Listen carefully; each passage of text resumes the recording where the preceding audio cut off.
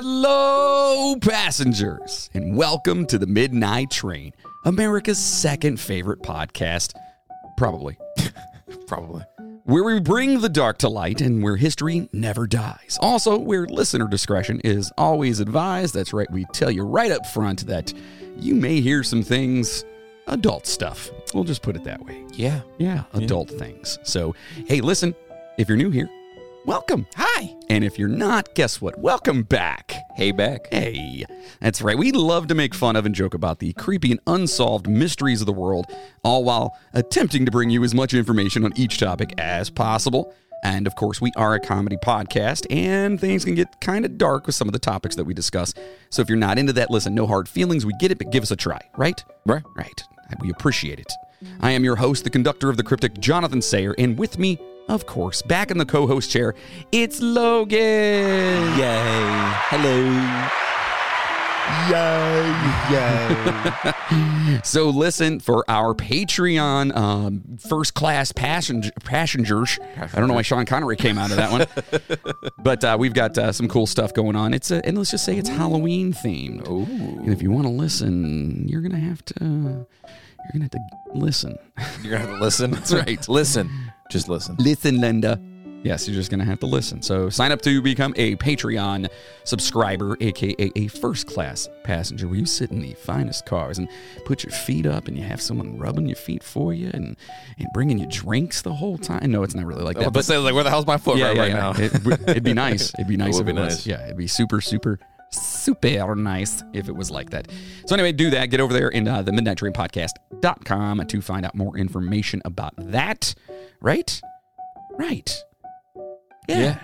I feel good about today's episode. Oh, dude, so do I. Yeah. And listen, Patreon members, our first-class passengers, don't forget, we've got an amazing Halloween spooktacular coming at you. Oh, yeah. On October the 25th, it's going to be live, baby. You know what I'm saying. Oh, yeah. Live stream so you can see our beautiful faces. Well, at least one of them. Yours? I was going to say yours. Oh, that works too. Okay. So again, make sure to sign up, and let's just save the rest of the business stuff until the end. Oh yeah, put it back in the caboose, baby. That's right. This is going to be a pretty sizable episode, I would say. Oh yeah, it's going to be a fun one though. It's a lot to unpack. Yeah. And listen, keep an open mind with stuff. We know that there is some stuff going on with the said country that we're discussing today. In fact, who is it? Oh, we're talking about Russia. That's right. We're talking about Russia. This is the motherland. And we are, it's creepy Russia. Yes. So we are going to talk about a little bit about the country and yada, yada. But, and I understand there's some stuff going on right now. But remember, don't blame one person's ish. Correct. And don't blame the entire country for one person's ish, I guess you'd say, right? The country is beautiful. Yeah. One person can kind of spoil it. Right, exactly. Like, people might think the same thing about us over here. So I think the same thing about us over here. Just saying. All right, so let's just save the rest of that to the end. All right? And let's just jump right in. All right. Let's turn down the lights, adjust our seats, grab a drink. Oh, and by today, we're actually drinking because we're going to Russia today. We're drinking some mules. Oh, yeah. Now, not only do we have a Moscow mule, but we also have a Mexican mule. Oh, we do? American mule. Oh, we do. And the one we're drinking right now, a tropical mule. It's so delicious. And it's good. Oh, it's so good. So we hope you guys have yours. All right? So, let's get Russian. Oh, okay. Da. But first, here is a toast to all you beautiful motherfuckers.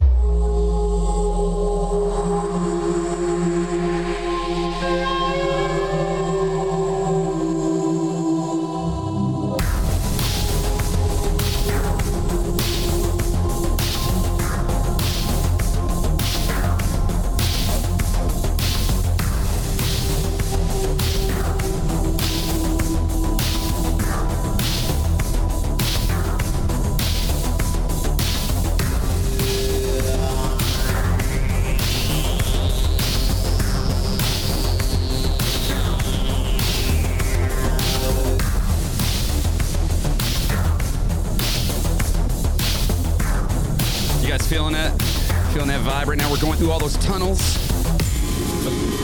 zipping our way. So this song sounds amazing, but it adds more ambiance now that we have these lights. Yeah, Like, I feel like I'm just like it's good. like Blade Runner right now. That's right. It's so cool. Well, that's, we're high speeding all the way over to Russia, man. Oh, we Look how are? fast we got here. It's a little colder than I expected. You know what I mean? Well, it's supposed to be a little cold. You know what I mean? I mean, it is what it is. So, it's a tit nippler. but I mean, we get here fast. We did. We got here real fast. Thanks to the space rope. That's right. Oh, Yuri? Oh, don't worry. You'll hear from him, I'm sure. So Eastern Europe and Northern Asia are covered by the transcontinental nation of Russia, or the Russian Federation, with an area of nearly 17,098,246 square kilometers. Okay, for all you smart folk out there. For the rest of us, it's 6,601,670 square miles. Big area. That's a lot. It's a lot. It's very, very, very large. Oh, yeah. Very large. And 1/8 of the planet's habitable landmass. Just put that into Jesus. It's so big. It's so big. It's huge. It is the largest nation in the world. Yeah. Big. This is a big place. It's a very big place. And he wants to make it bigger. Well, he has enough, don't you think? You can always go bigger. Perhaps Guy has a little problem, if you know what I mean. Maybe. You are overcompensating, is what I'm saying to you. You have small wiener. You know who I'm talking to, right? All right, Yuri, get out of here. All right, so Russia has geographical borders with 14 nations and spans 11 time zones. That's just nuts. The most in the world, tied actually with China. Yeah. It's pretty cool. It's pretty dope. Yeah. Seems like they're neighbors too, which I think is pretty interesting that happened. Along with two other nations, Russia has a small maritime border with them. With 146 million people, it has the 9th highest population in the world and is the most populous nation in Europe. Oh, wow. Okay. Moscow, the biggest metropolis in Europe, serves as both the nation's capital and its largest city. The second largest city in Russia and its cultural hub is St. Petersburg. Kazan, Nizhny Novgorod, Novosibirsk, and Yekaterinburg. Very good. Woo! First try, man. That was good. Are a few more of their more significant cities as well. Okay, Yeah. But think about that too. They've got 146 million people there, the 9th highest population in the world. Yet it's the largest nation in the world. Which blows my mind because I think we're second largest nation in the world, if I'm not mistaken. As far as mass, As far as land mass goes, yeah. oh, I think maybe. I think either that or we're third. I can't remember if China beats us out or not. But I know we're pretty damn close to being second. But we have almost 2.5 times the amount of people in our nation versus theirs. Well, remember, a lot of that is like frozen tundra. It's just like Canada. Look at Canada. I think Canada's landmass is probably it's probably not bigger than ours. I don't know. We should probably probably know these things. I'm gonna Google that real quick. That's curious. Don't tweet us. He's looking at it right now.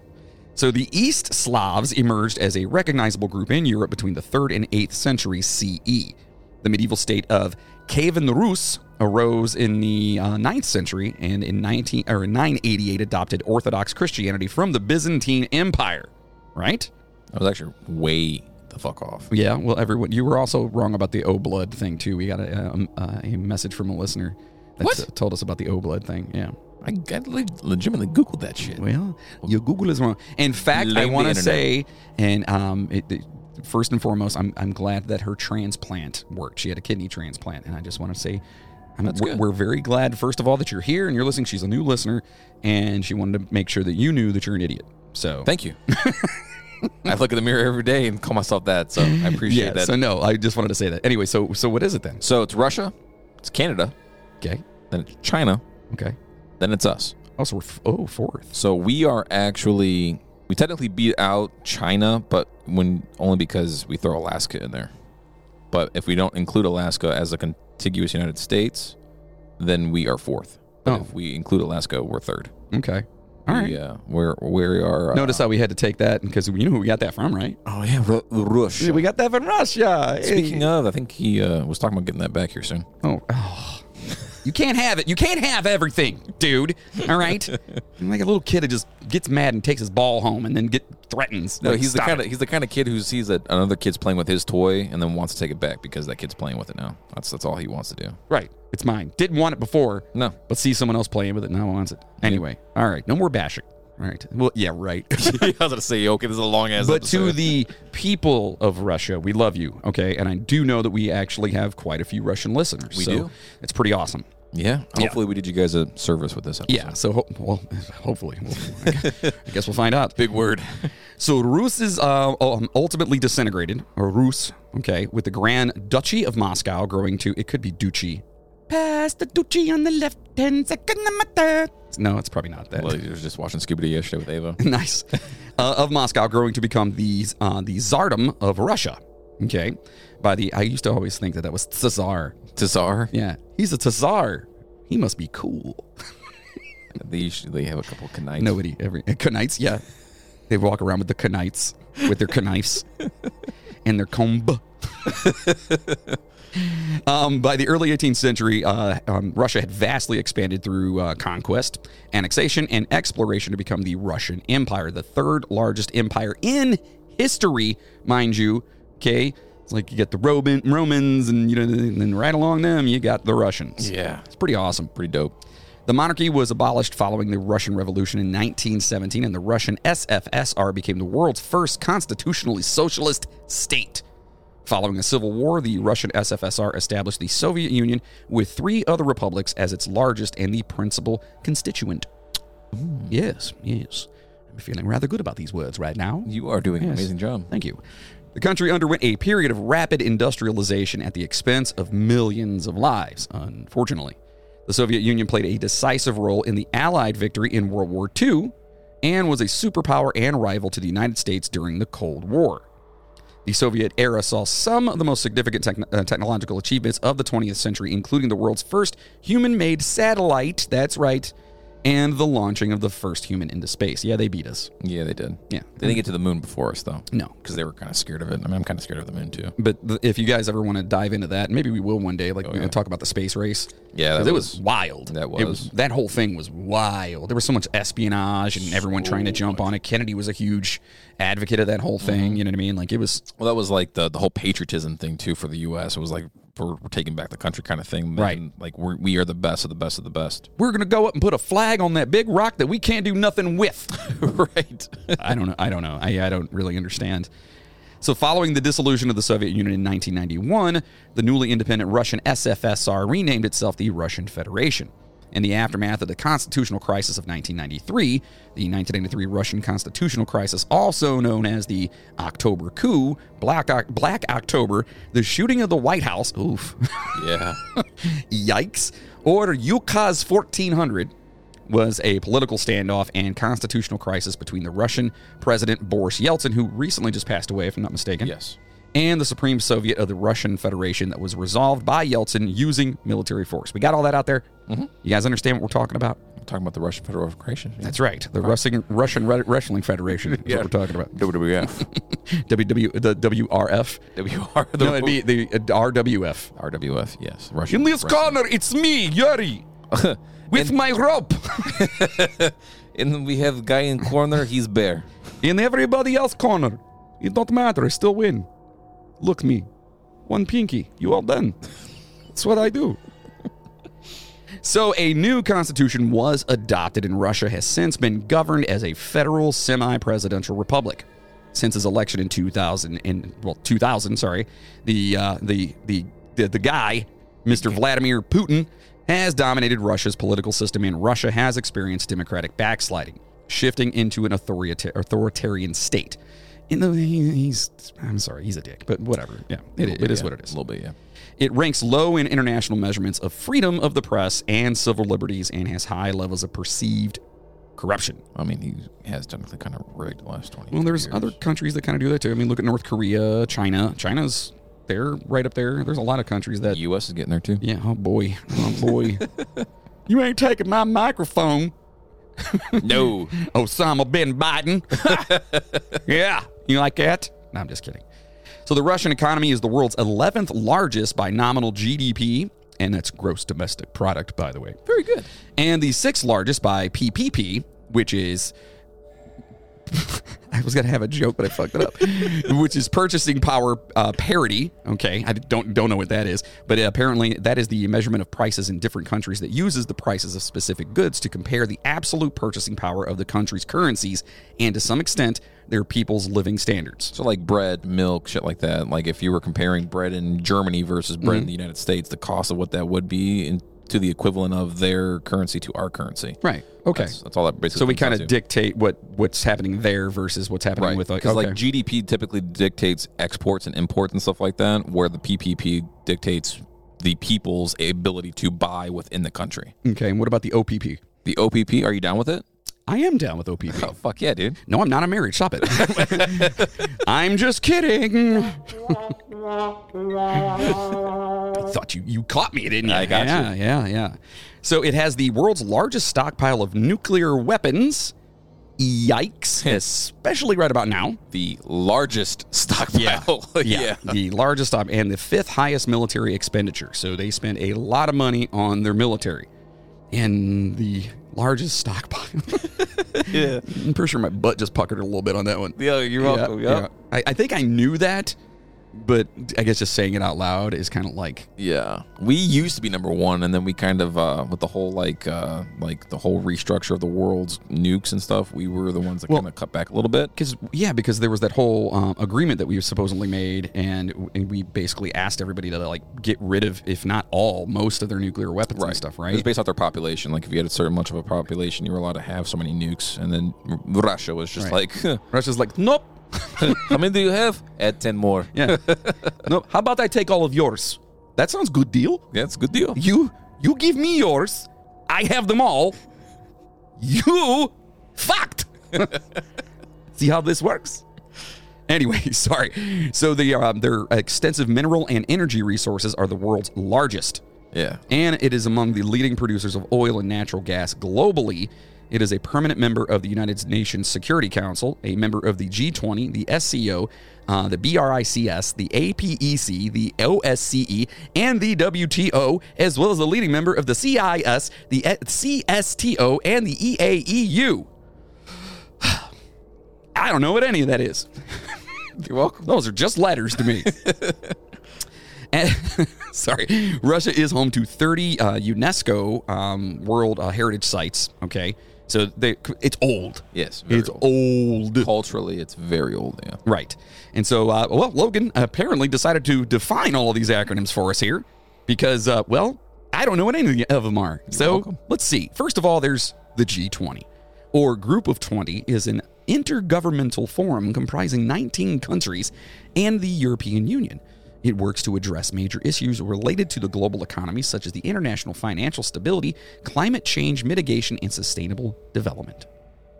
There you go. So it's like the World Money Police? Yeah. Kind of? Kind of. G20. It just sounds like a rap group from the 90s. G20 coming in! We all flying around individually in our G5 airplanes. That's right. On the mic, my boy Yuri, coming at you right now, motherfucker. You know what I mean? Then there's the SCO, or the Shanghai Cooperation Organization, and it's a Eurasian political, economic, and security organization. It is the world's largest regional organization in terms of geographic scope and population, covering approximately 60% of the area of Eurasia, 40% of the world population, and more than 30% of global GDP. Well, if you think about it, damn, the biggest country population-wise is the main proprietor or the main proponent of this. China. Yeah. So China. They kind of dictate, a lot.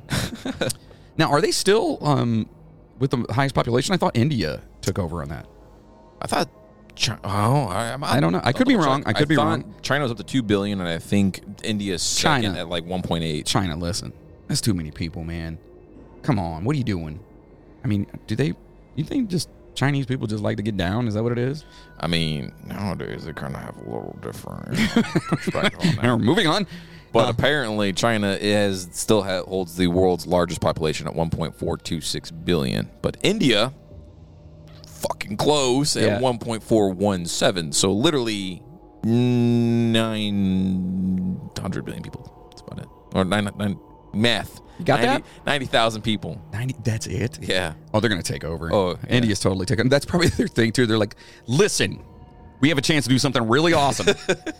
Everybody, go to your rooms. Get to banging. Don't come out until you have a kid. That's right.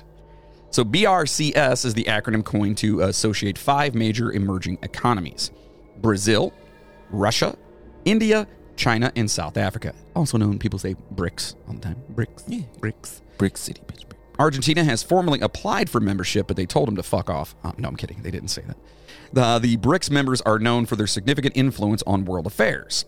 Since 2009, the governments of the BRICS states have met annually at formal summits. China hosted the most recent 14th BRICS summit on July 24th of this year. Yeah. Yeah. And virtually, though. Yeah. Of course, got to keep that Zoom. You don't want to catch COVID or anything. You know? BRICS has a new development by BRICS host new development bank, contingent reserve arrangement, BRICS payment system, and BRICS basket reserve currency officially announced in 2022. What the shit? So is this just all the people that just control all the money, basically? Is that what this is? Yeah, pretty much. Okay, we're just Rothschild's up in there somewhere too. You know? Yeah, but we're not a part of that though. Nope. Ooh. Yep. They're like, hey, America, We're coming for you. guess what? We're on a Zoom call right now with China. Jealous? So the Asia Pacific Economic Cooperation, or the APEC, is an intergovernmental forum for 21 member economies in the Pacific Rim that promotes free trade throughout the Asia Pacific group. Yeah. Too So bad there's not a whole bunch of big mechs or, aliens they're fighting or anything like that. That'd be pretty sweet. All right. Let's see, OSCE, or the Organization for Security and Cooperation in Europe, is the world's largest regional security-oriented intergovernmental organization with observer states in the United Nations. Its mandate includes issues such as arms control, promotion of human rights, freedom of the press, and free and fair elections. Isn't that pretty much what the UN is? I thought that's what the UN did. Yeah, but this is more the security portion of that within Europe. So, like all the countries and everything, this is the Security Council, basically, of the UN. And then what's that other one? It's called like WOW or something like that? Or there's another one like that too. The WHO? That's it. That's the World Health Organization. So they deal with anything that deals with your health, security-wise. So these guys are like the world police. These are like the mall cops of the world. Oh, well, that makes more sense then. Yeah. I feel better about that. All right. It employs around 3,460 people, mostly in its field operations, but also in its secretariat in Vienna, Austria, and its institutions. Yes. Then there's the WTO, which is a great wrestling tag team. Yeah. They actually just started. Oh, that's NWO. Never mind. I'm sorry. I messed that all up. Yeah, my hopes up there, man. Yeah, actually, never mind. We'll talk about it later. Justin, I saw what's happening with Triple H. I think it's pretty funny. That's all I'm saying. What's going on with him? And we'll talk later. Oh, damn. It's pretty funny. It's pretty awesome. I'm excited. Yeah? Yeah. All I'm gonna say is like the NWO. It looks like they're back. It's pretty cool. Nice. If you're not a wrestling fan, you're probably like, I have no idea what they're talking about. Yeah, that's where I got my start at with wrestling, man, was WWE versus NWO on the Nintendo 64. Yeah. Yeah. Loved it. So the WTO actually is an intergovernmental organization that regulates and facilitates international trade. But I thought there's too many organizations, y'all. Well, they have an organization for every single person, and that way they can, have that person head it and then pay them lots of money, and then they get people underneath them and make them feel better. That's all. Oh, It's just like clubs, like the Illuminati and stuff like that. These guys just didn't want to fly. The other guys do. That's what to fly. Then there's the CIS, the Commonwealth of Independent States, and it's a regional governmental organization in Eastern Europe and Asia. It was formed following the dissolution of the Soviet Union in 91. That's 1991 for you youngins.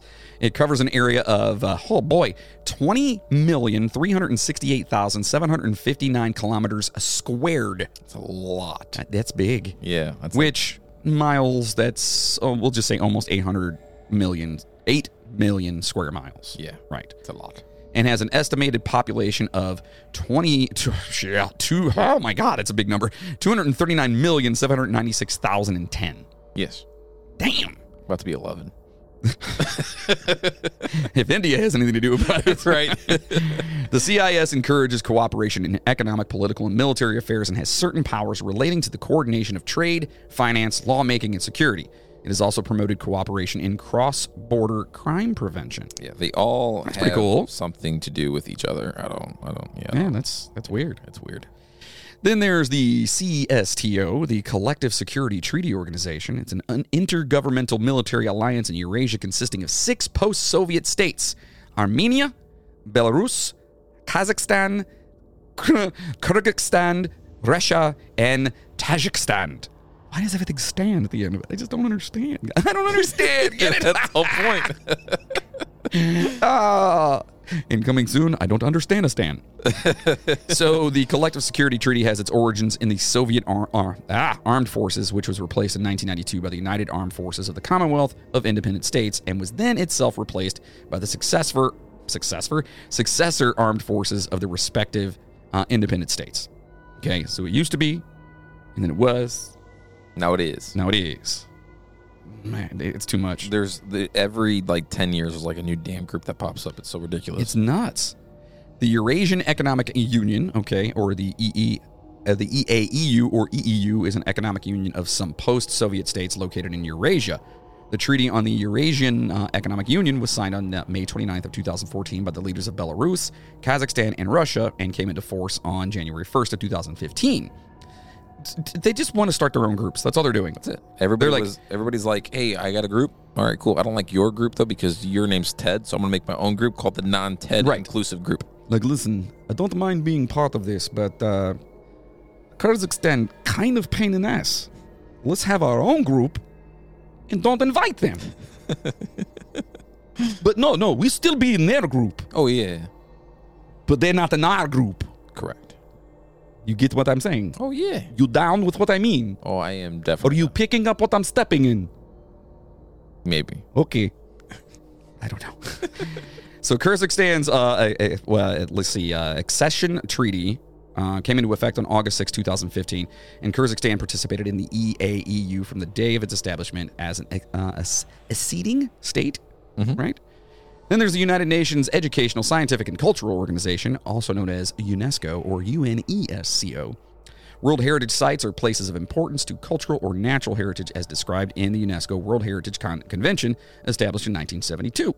Cultural heritage consists of monuments such as architectural works, monumental sculptures, inscriptions, groups of buildings and sites, natural features, geological and physiographical formations, and natural sites which are important from the point of view of science, conservation of natural beauty, or are defined as natural heritage. Yes. Anywhere that has a site that is important to that country, being that country, is considered a UNESCO site. There's a whole bunch within every country, and then there's a bunch more that are constantly trying to be added every single day. They're trying to add more and more and more and more. Like Russia right now, I think, has 20 different UNESCO sites that they're trying to get added onto their list of already 30 sites that they have currently in their country. It's ridiculous. That's a lot. It's a lot. Do they get government funding for that, or is it just protected? What's the deal? I mean, it's protected, and they get a little tax write-off. You know what I mean? They get a couple extra bonuses at the end of the year. Just a couple extra things that kind of make them feel, wiry. Well, yeah. I don't know. That seems kind of exclusive. A little bit. A little exclusive. All you have to do is just go pee in some snow and then just call it a UNESCO site because I want some extra tax funding. So. Yeah, I guess. That's crazy. Yeah. By the way, now we're cracking open the Mexican Mule. Oh, yeah. And this one is tequila with ginger, lime, natural flavors. Yeah. Pretty good. Yeah, let's try it. Oh, that is good. I like that. Okay. Ooh, I like that a lot more than the tropical mule. Yeah. Wow. You guys hear that? Yeah. A little bite to it. Wait. Ready? It even freaks me out. That made me cringe, yeah, man. It's so gross. It's so gross. I'm so sorry. I might edit that out, but I probably won't. Anyway, so the Soviet Union ratified the convention on October 12th of 1988. The first 5 sites in the Soviet Union were inscribed to the list at the 14th session of the UNESCO World Heritage Committee, held in Banff, Alberta, Canada, in December of 1990. Of these 5, 3 are located in the present-day Russian Federation, or, simply Russia.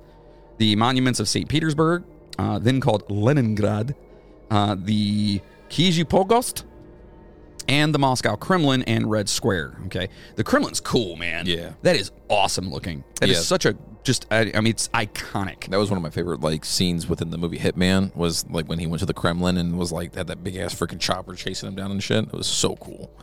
The whole area just looked awesome. Like when you when you see it though, you know. Oh yeah, what that is. You know what I mean? There's no like that's the Kremlin. It's such a great, cool looking building. So as of 2022, there are 30 World Heritage Sites in Russia, with a further 28 sites on the list. Like what you were talking about. Yeah, like they want to double the list. We want more. Okay, thank you. My mother's house. It should be on list. She heavily influenced the entire country. You understand? If not for her, no me. And I'm pretty great, right? Oh yeah. So therefore, yes, at least that one. I agree. Thank you. And her car. And their beach house. And he just starts listing everything with mom. So the most recent site listed was the petroglyphs of Lake Onega and the White Sea in 2021. There are 19 cultural sites and 11 natural sites. 4 sites are transnational. The Curonian Spit is shared with Lithuania. The landscapes of Daria and Uvznur Basin are shared with Mongolia, and the Struve Geodetic Arc is shared with 9 European countries. Yeah, you guys didn't know that, did you? Bunch of really cool sites over there. Yeah. And if you don't know what any of those are, just Google that name and find the pictures for them. Well, I probably said it wrong, so you're probably going to come up with some weird, like, disease or something like that. Like, that is ugly. So the name Russia is derived from Rus, a medieval state populated primarily by the East Slavs, like we talked about earlier. However, the proper name became more prominent in later history, and the country typically was called by its inhabitants Rusland or Rusland. Okay? This state is denoted as Kievan. Not Kevin, Kievan. Or is it Kievan? Because isn't it Kiev? I believe it's Kievan. It's Kievan, yeah. Right. It looks like Kievan. Hey, Kievan. So Kievan Rus, after its capital city by modern historiography? Historiography. That's what I said. The name Rus itself comes from the early medieval Rus people, a group of Norse merchants and warriors who relocated from across the Baltic Sea and founded a state centered on Novgorod that later became Kievan Rus. Bunch of Norse people, man. That's pretty awesome. It was like, this is ours now. They had no idea what they were getting themselves into. No. They were like, we've got to find out where this ends. Okay? Just go. Just go find it. So a medieval Latin version of the name Rus was Ruthenia, which was used as one of several designations of East Slavic and Eastern Orthodox regions, and commonly as a designation for the lands of Rus. The current name of the country, Russia, Russia, I'd say that, right? Yeah, it's like Russia. Russia. Which the Americans would call it Russia. Russia. Yeah, see? Comes from the Byzantine Greek designation of the Rus, Russia. Spelled, you don't even want me to try to spell that for you. I don't even know what that is. In modern Greek, okay, the standard way to refer to the citizens of Russia are Russians in English. There are 2 words in Russian, which are commonly translated into English as Russians. One is Ruski, which I always thought that was like a negative connotation. That's what we use as a negative connotation during the Cold War. Oh, which most often refers to ethnic Russians, and the other is Rosyania. Yeah, Right? Rosyani. Is it Russia? What? You're making shit up. I am making shit up. I'm trying to see if you can catch up on anything. Which refers to citizens of Russia, regardless. My tongue said nope. Regardless of ethnicity. Okay, so we're going to say that Ruski is probably not a good thing. Yeah. But Rosyania, Rosyan, no, it's got to be Anya, right? Yeah, Rosyan. Rosyan. Yeah. Rosyani is what it looks like. Rossi and Annie. That's right. That's what it looks like. So early lower Paleolithic times during the Aldewan period, which was about 2.6 million years ago, are when Russia's earliest human settlements were established. That is nuts. 2.6 million years ago is when people in Russia landed in Russia and settled it. Aliens. Yeah. Talk about that shit, dude. That's nuts. It's crazy. Representatives of Homo erectus moved to the Taman Peninsula in southern Russia about 2 million years ago. Like representative, like all I see is this caveman in a suit going, I hear. I take. Ugh. Is mine. Yeah, he's mine. Bye. Conk. Yeah.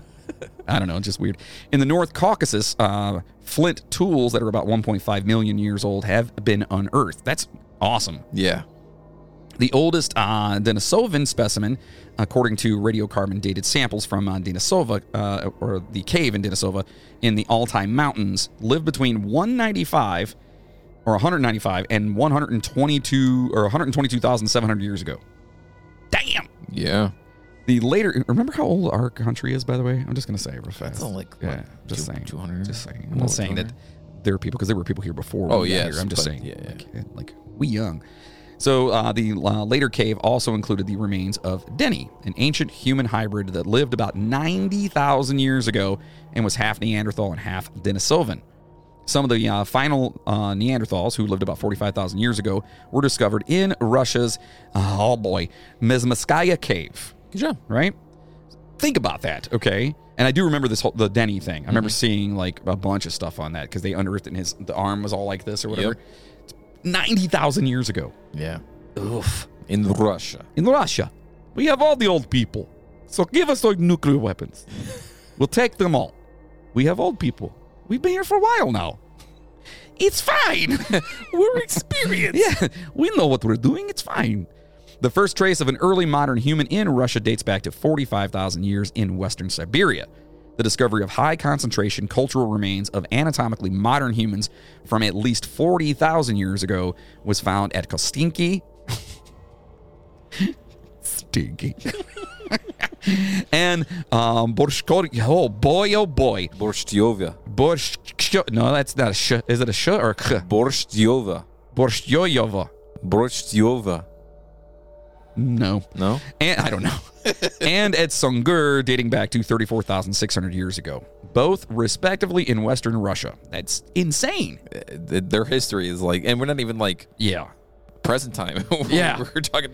We're moving. Yeah. Humans reached Arctic Russia at least 40,000 years ago in Mamontovaya, Kiria. Did I say it right? Mamontovaya. Yeah, I got that one. I feel like that was good. It was good. Russian listeners, I'm so sorry. So, let's see. The Tsardom of Russia. Okay, why does it say haha? Because I think that word is just so funny to me. Oh. It's the Tsardom, because it's like the stardom, but it's just the S and the T are backwards. It's Tsardom, I told you that. It's such a weird word. So in development of the Third Rome ideas, the Grand Duke Ivan IV, Ivan the Terrible. Dun, dun, dun. Did you ever see Night at the Museum 2? Yes. Do you remember the scene where he was like, I am Ivan the Terrible, but, I'm terribly great. That's what they meant to say. Well, he was officially crowned the first Tsar of Russia in 1547. The Tsar promulgated, I'm going to say created, a new code of laws, all right, established the first Russian feudal representative body, which is called the Zimsky Sobar, revamped the military, curbed the influence of the clergy, and reorganized local government. Sorry, I'm going to need you to say that again. Man, I'm having some... Woo! So during his long reign, Ivan nearly doubled the already large Russian territory by annexing the three Tatar Khanates? Khanats? I don't feel like that's correct. Anyway, Kazan and Astrakhan, all right, along the Volga and the Khanate of Sibir in southwestern Siberia. Yes. So Khanate, we'll say Khanate. Yes. Tatar Khanate. Keep the word Volga in the back of your brain. The word what? Volga. Keep that in the back of your head. Volga. I feel like I already have a Volga on the back of my throat. Whoa. Isn't that little dangly thing? That's your uvula. I know, I'm kidding. Okay. A vulva. I know. That's what my grandmother dressed. I'm kidding. Anyway, so ultimately, by the end of the 16th century, Russia expanded east of the Ural Mountains. However, the Tsardom was weakened by the long and unsuccessful Livonian War against the coalition of the Kingdom of Poland and the Grand Duchy. I swear to God, I hope it's not Duchy. It'd be even worse if it was Dookie. Yeah, it would be. That's what I was thinking. Of Lithuania, later the United Polish-Lithuanian Commonwealth, the Kingdom of Sweden, and Denmark-Norway for access to the Baltic coast and sea trade. Yes. Okay? Moving on up, trying to make moves. Making them bigger. Russia continued its territorial growth through the 17th century, which was the age of the Cossacks. In 1654, the Ukrainian leader Bogdan Khmelnytsky. We'll just call it that. I don't even know how to fucking pronounce that. Khmelnytsky. One more time. It's Khmelny. Hold on, I got this. Khmelnytsky. There it is. I got that. Well, that's actually pretty good. Bohdan Khmelnytsky. I got it. And if that's wrong, I'm sorry, but come on. That's pretty damn good, though. Offered to take place Ukraine under the or offered to place Ukraine under the protection of the Russian Tsar Alexis, whose acceptance of this offer led to another Russo-Polish War. Ultimately, Ukraine was split along the Dnieper, or maybe the D silent. Yeah, it's the Dnieper. Yeah. Either that or the N's silent. It's just diaper. That'd be pretty funny. Leaving the eastern part under Russian rule. In the east, the rapid Russian exploration and colonization of vast Siberia continued, hunting for valuable furs and ivory. Russian explorers pushed eastward primarily along the Siberian river routes, and by the mid-17th century, there were Russian settlements in eastern Siberia, on the Chuchki Peninsula, along the Amur River, and on the coast of the Pacific Ocean. Just spreading out. Dude, they're going wide. Taking what they can. In 1648, Semyon Dezhnyov, Yeah. feels good, became the first European to navigate through the Bering Strait. Oh, look at that. 1648. That's a cold-ass body of water. Yeah. Oh. Not anymore because Semyon's there. Well, He's warming it up. He's like, you know what? You look like a very cold strait. I'd like to perhaps, get some vodka, warm you up a little bit. Here, I'm just going to dip my toes in a little bit. Oh, feel good? he was the first guy on Deadliest Catch. Yeah, right. So in 1914, Russia entered World War I in response to Austria-Hungary's declaration of war on Russia's ally, Serbia, and fought across multiple fronts while isolated from its triple entente. Entente? Entente. Entente. That's what's called a triple entente. No, that's That's exactly how it's pronounced. an entente? An entente. Why is that E in the end? Because it's French. Ask the French. So it should be entente. No, it should be entente. Entente. Is entente. Entente. Entente. I like that better. In 1960, the Brusilov offensive of the Imperial Russian Army almost completely destroyed the Austro-Hungarian army. However, the already existing public distrust of the regime was deepened by the rising costs of the war, high casualties, and rumors of corruption and treason. So, of course, that's all not good. No. All of this formed the climate for the Russian Revolution of 1917, carried out in two major acts. In early 1917, Nicholas II was forced to renounce his throne. Yes. They said, "Get the fuck out, bye." He and his family were imprisoned and later executed in Yekaterinburg during the Russian Civil War. Oh, that's not good. Mm. The monarchy was replaced by a shaky coalition of political parties that declared itself the Provisional Government. The Provisional Government proclaimed that the Russian Republic in September, and on January 19th of 1918, the Russian Constituent Assembly declared Russia a democratic federal republic, thus ratifying the Provisional Government's decision. The next day, the Constituent Assembly was dissolved by the All-Russian Central Executive Committee. Yeah, they were just like, yeah, fuck that. Yeah. You guys following us here? It's just too much. It's a lot. It's a lot. And this is just a blink. That was just All of this is just a that was blink. just World War I. We still got 4 more to go. Yeah. Just 4 more. Yeah, World War II, Cold War, Soviet. Oh, I was like, what do you know that I don't? I mean, I know we're in a weird state right now, but come on. I mean, So an alternative socialist establishment coexisted. The Petrograd Soviet, wielding power through the democratically elected councils of workers and peasants called Soviets. The rule of the new authorities only aggravated the crisis in the country instead of resolving it, and eventually the October Revolution, led by Bolshevik. Yeah, Bolshevik. All right. Vladimir Lenin, and I'm sure you guys all know who that guy is, and if not, we'll Google that. Yeah. yes. He's a hell of a guy. He's a dude. Yeah, he's a dude. He was a dude. Yep. He overthrew the provisional government and gave full governing power to the Soviets, leading to the creation of the world's first socialist state. Oh, yeah, socialism. Yeah. The Russian Civil War broke out between the anti-communist white movement and the new Soviet regime with its Red Army. In the aftermath of signing the Treaty of Brest-Litovsk, right? Okay. Brest-Litovsk. Brest. It's probably like Litovsk. K silent. The whole word's silent. You don't even say it. That concluded hostilities with the Central Powers of World War I. Bolshevist Russia, okay, they surrendered most of its western territories, which hosted 34% of its population at the time, 54% of its industries at the time, and 32% of its agricultural land, and roughly 90% of its coal mine. Oh, boy. That's a lot of power. Yeah, you're giving up a lot of stuff. Yep. So the Allied powers launched an unsuccessful military intervention in support of anti-communist forces.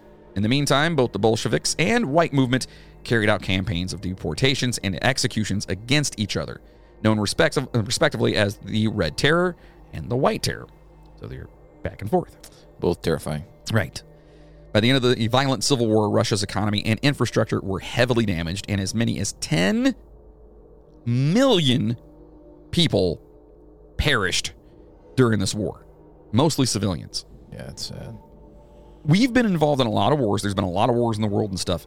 10 million is an exuberant amount of people. And that's just one of their wars where they lost millions of people. There's been several wars where they've lost millions of people. Yeah, that's just crazy. Yeah. So millions became white immigrants, which I'm sure I'm not saying that right because that can't be. I just did it with like a Spanish. Emigre? It's immigrants. They're immigrants, whatever. Yeah, basically, yeah. Right.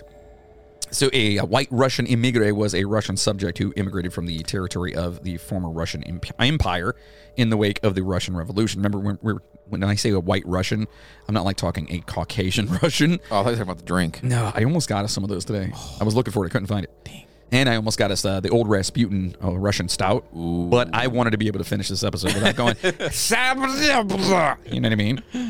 So anyway, remember the White Russians and the White Army and Red Army. Correct. Right. So that's kind of what we're talking about here. They immigrated from the territory of the former Russian Empire in, the wake of the revolution. So, and that was in 1917, and in the Civil War that ended in 1923, and who was in opposition in the revolutionary, the Russian political climate there. Those were the Red Communists. Correct. Remember the Reds? The Red Terror. Red. And the Russian famine of 1921 and 1922 claimed up to another 5 million people. Yeah, dude, Russia's histories have been a lot of decent ups and lots of really bad downs. Yeah, they've had a lot of loss. Yeah. That sucks. A lot. On December 30th of 1922, holy macadamia nuts, that's 100 years ago. Just saying. That's math. Lenin and his aides formed the Soviet Union by joining the Russian SFSR into a single state with the Belarusian, Transcaucasian, and Ukrainian republics. Transcaucasian doesn't feel right. Nowadays, no. And it just doesn't feel right. Eventually, internal border changes and annexations during World War II created a union of 15 republics, the largest in size and population being the Russian SFSR, which dominated the union for its entire history politically, culturally, and economically. Of course they did. Yeah. They were the big dude on campus. You know what I mean? Yes. Following Lenin's death in 1924, a troika was designated to take charge. Eventually, Joseph Stalin, another guy. Yeah, another good guy. Hey. Yeah. The general secretary of the Communist Party managed to suppress all opposition factions and consolidate power in his hands to become the country's dictator by the 1930s.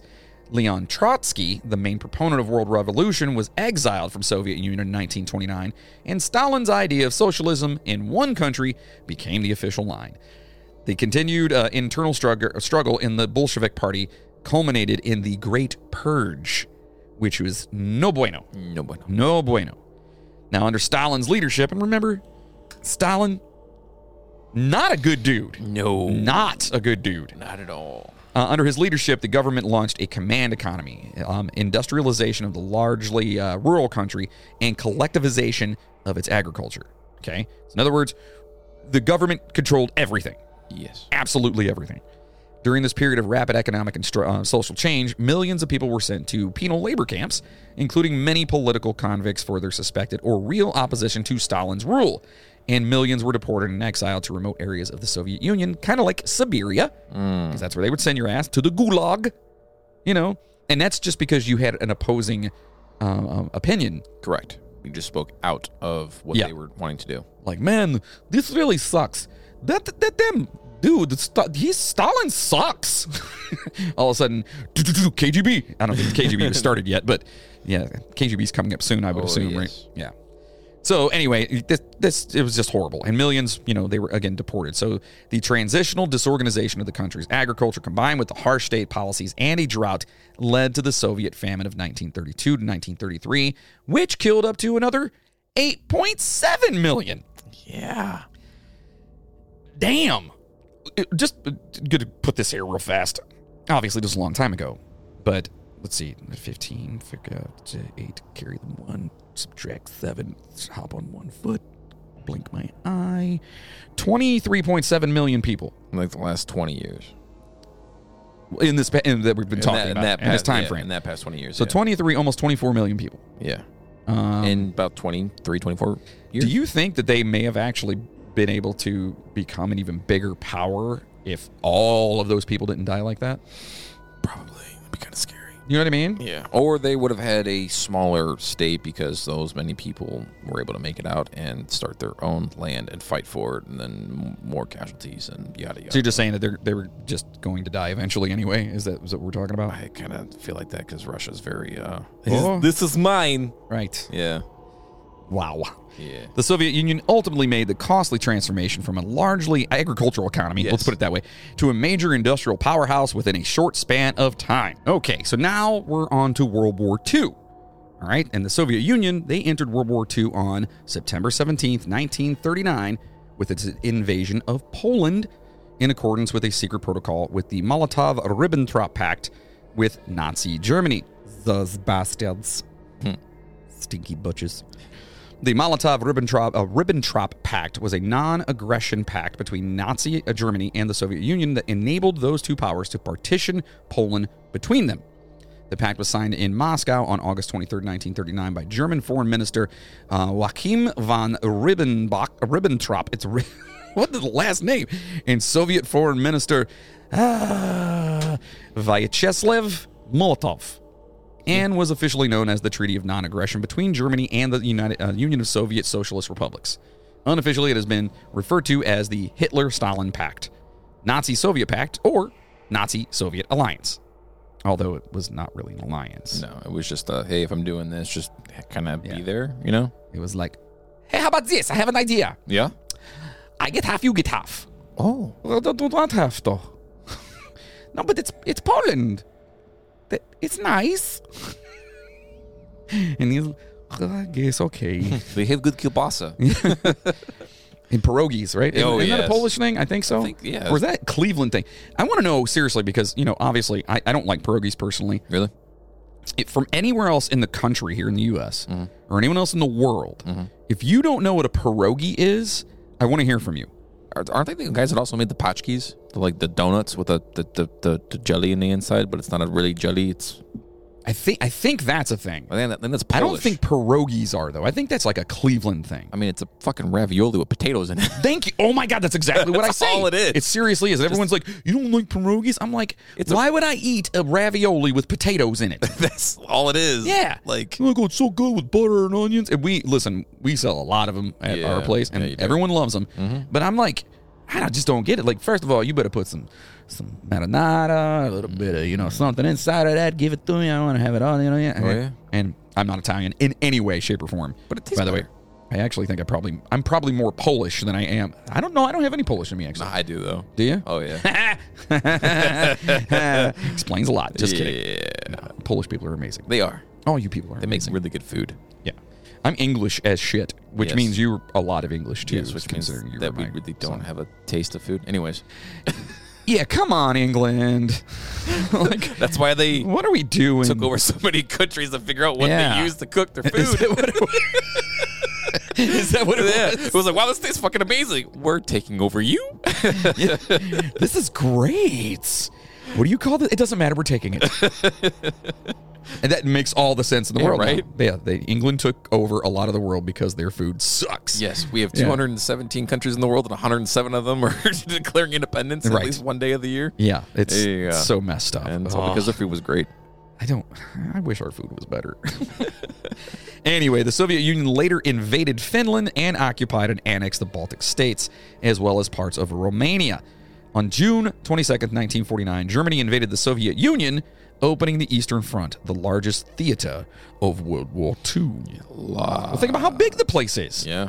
You know what I mean? Like, first of all, like, you had this agreement with them, and you're like, hey, remember that time I told you could have like a little bit of, the Poland? Well, guess what?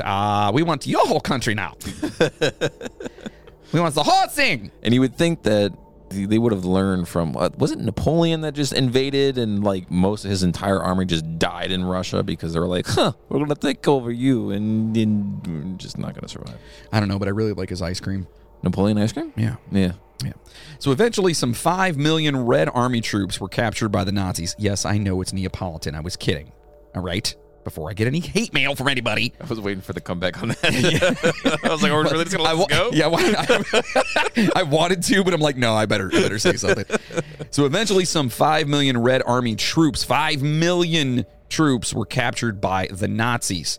The latter deliberately starved to death or otherwise killed. The Nazis killed 3.3 million Soviet POWs and a vast number of civilians as the Hunger Plan, quote unquote, sought to fulfill. General Plan Ost. Okay. Although the Wehrmacht had Wehrmacht. Yeah, I've got to make sure. Yes. I know this now. Yes. The Wehrmacht had considerable early success. Their attack was halted in the Battle of Moscow. Subsequently, the Germans were dealt major defeats, first at the Battle of Stalingrad in the winter of 1942 to 43, and then in the Battle of Kursk in the summer of 43. Another German failure was the Siege of Leningrad, in which the city was fully blockaded on land between 41 and 44 by German and Finnish forces, and suffered starvation and more than 1 million deaths, but never surrendered. Yeah. Man, you gotta give them, you know what I mean? Like, you have to give them that they literally are fighters. Yeah. They're fighters. And it's just crazy to me. So Soviet forces steamrolled through Eastern and Central Europe in 1944 to 1945 and captured Berlin in May of 1945.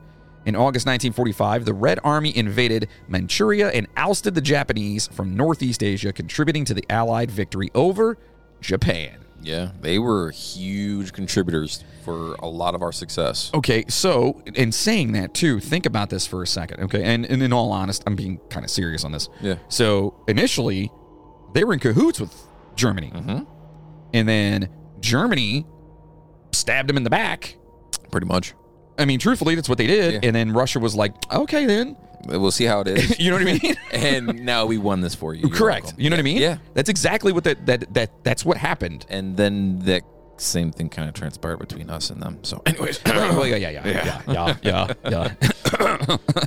So the 1941 to 1945 period of World War II is known in Russia as the Great Patriotic War, which it should be. Fuck yeah, dude. Absolutely. The Soviet Union, along with the United States, the United Kingdom, and China, were considered the big four of Allied powers in World War II and later became the Four Policemen, which was the foundation of the United Nations Security Council. During the war, Soviet civilian and military deaths were about 26 to 27 million people. And we're already up, 24 million from the last, It was 24, so now not yet. So Yeah. we're pushing 50 mil right there. Yep. Actually, 51. Yeah. Which accounted for roughly a half of all World War II casualties. Civilian, military, yes. That is entire World War II. Baffling. Half of it was Russia. Baffling. Yeah. The Soviet economy and infrastructure suffered massive devastation, which caused the Soviet famine of 1946 to 47. Another fucking famine. Yeah. However, at the expense of a large sacrifice, the Soviet Union emerged as a global superpower. And they sure shit did. Mm-hmm. After World War II, parts of Eastern and Central Europe, including Eastern Germany and eastern parts of Austria, were occupied by the Red Army according to the Potsdam Conference. Dependent communist governments were installed on the Eastern Bloc's satellite states. After becoming the world's second nuclear power... Oh, what second nuclear power?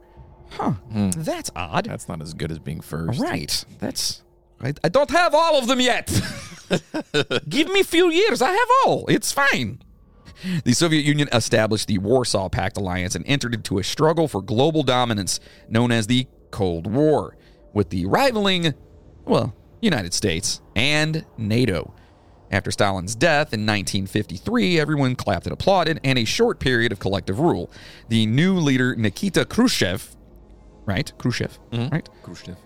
Denounced Stalin and launched the policy of de-Stalinization, releasing many political prisoners from the Gulag labor camps.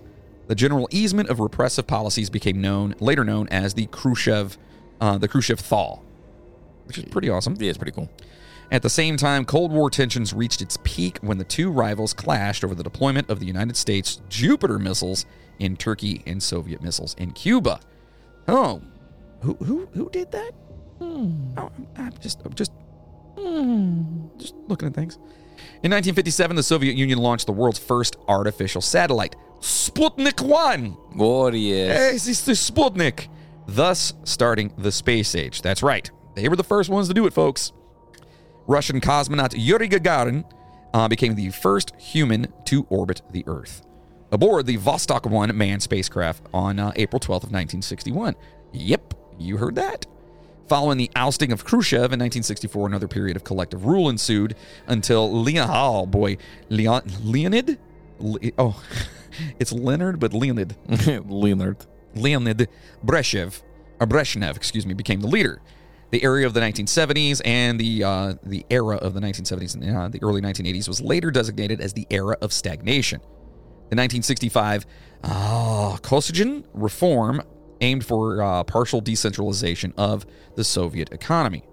In 1979, after communist-led revolution in Afghanistan, Soviet forces invaded the country, ultimately starting the Soviet-Afghan War, which was huge, by the way. Right. It's a war that a lot of people don't really either know a lot about or know at all. Right. It was lots of people died in that one. In May of 1988, the Soviets started to withdraw from Afghanistan due to international opposition, persistent anti-Soviet guerrilla warfare, and a lack of support by Soviet citizens. They were like, why are you over there? Right. What are you doing? What are you doing? So now, Mikhail Gorbachev, and if you guys know him at all, he was the bald dude with the big, he had a country on his head, a birthmark. That's what it looked like. And in one discussions, all right, we'll move on. Hold on. From 1985 onwards, the last Soviet leader, Gorbachev here, the guy with the big thing, he sought to enact liberal reforms in the Soviet system and introduce the policies of glasnost, okay? Which means openness. Open. And perestroika, which is to restructuring, right? In an attempt to end the period of economic stagnation and to democratize, that's a weird word, the entire government, okay? This, however, led to the rise of strong nationalist and separatist movements across the country prior to 1991. The Soviet economy was the world's second largest. And remember, this is a country that got pretty much fucking destroyed during World War II. Right. You know what I mean? They literally lost so many people. All right. So, again, world's second largest, but during its final years, it went into crisis here. Okay. By 1991, economic and political turmoil began to boil over as the Baltic states chose to secede from the Soviet Union. On March 17th, a referendum was held in which the vast majority of participating citizens voted in favor of changing the Soviet Union into a renewed federation. In June of 91, Boris Yeltsin became the first directly elected president, in Russian history, when he was elected president of the Russian SFSR. In August of 1991, a coup d'etat attempt.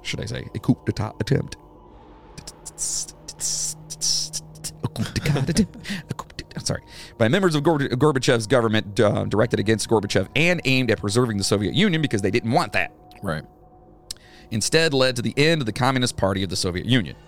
On Christmas Day of 1991, following the dissolution of the Soviet Union along with contemporary Russia, 14 other post-Soviet states emerged. Ooh. Dun, dun, dun. Fast forward, now we have Ukraine.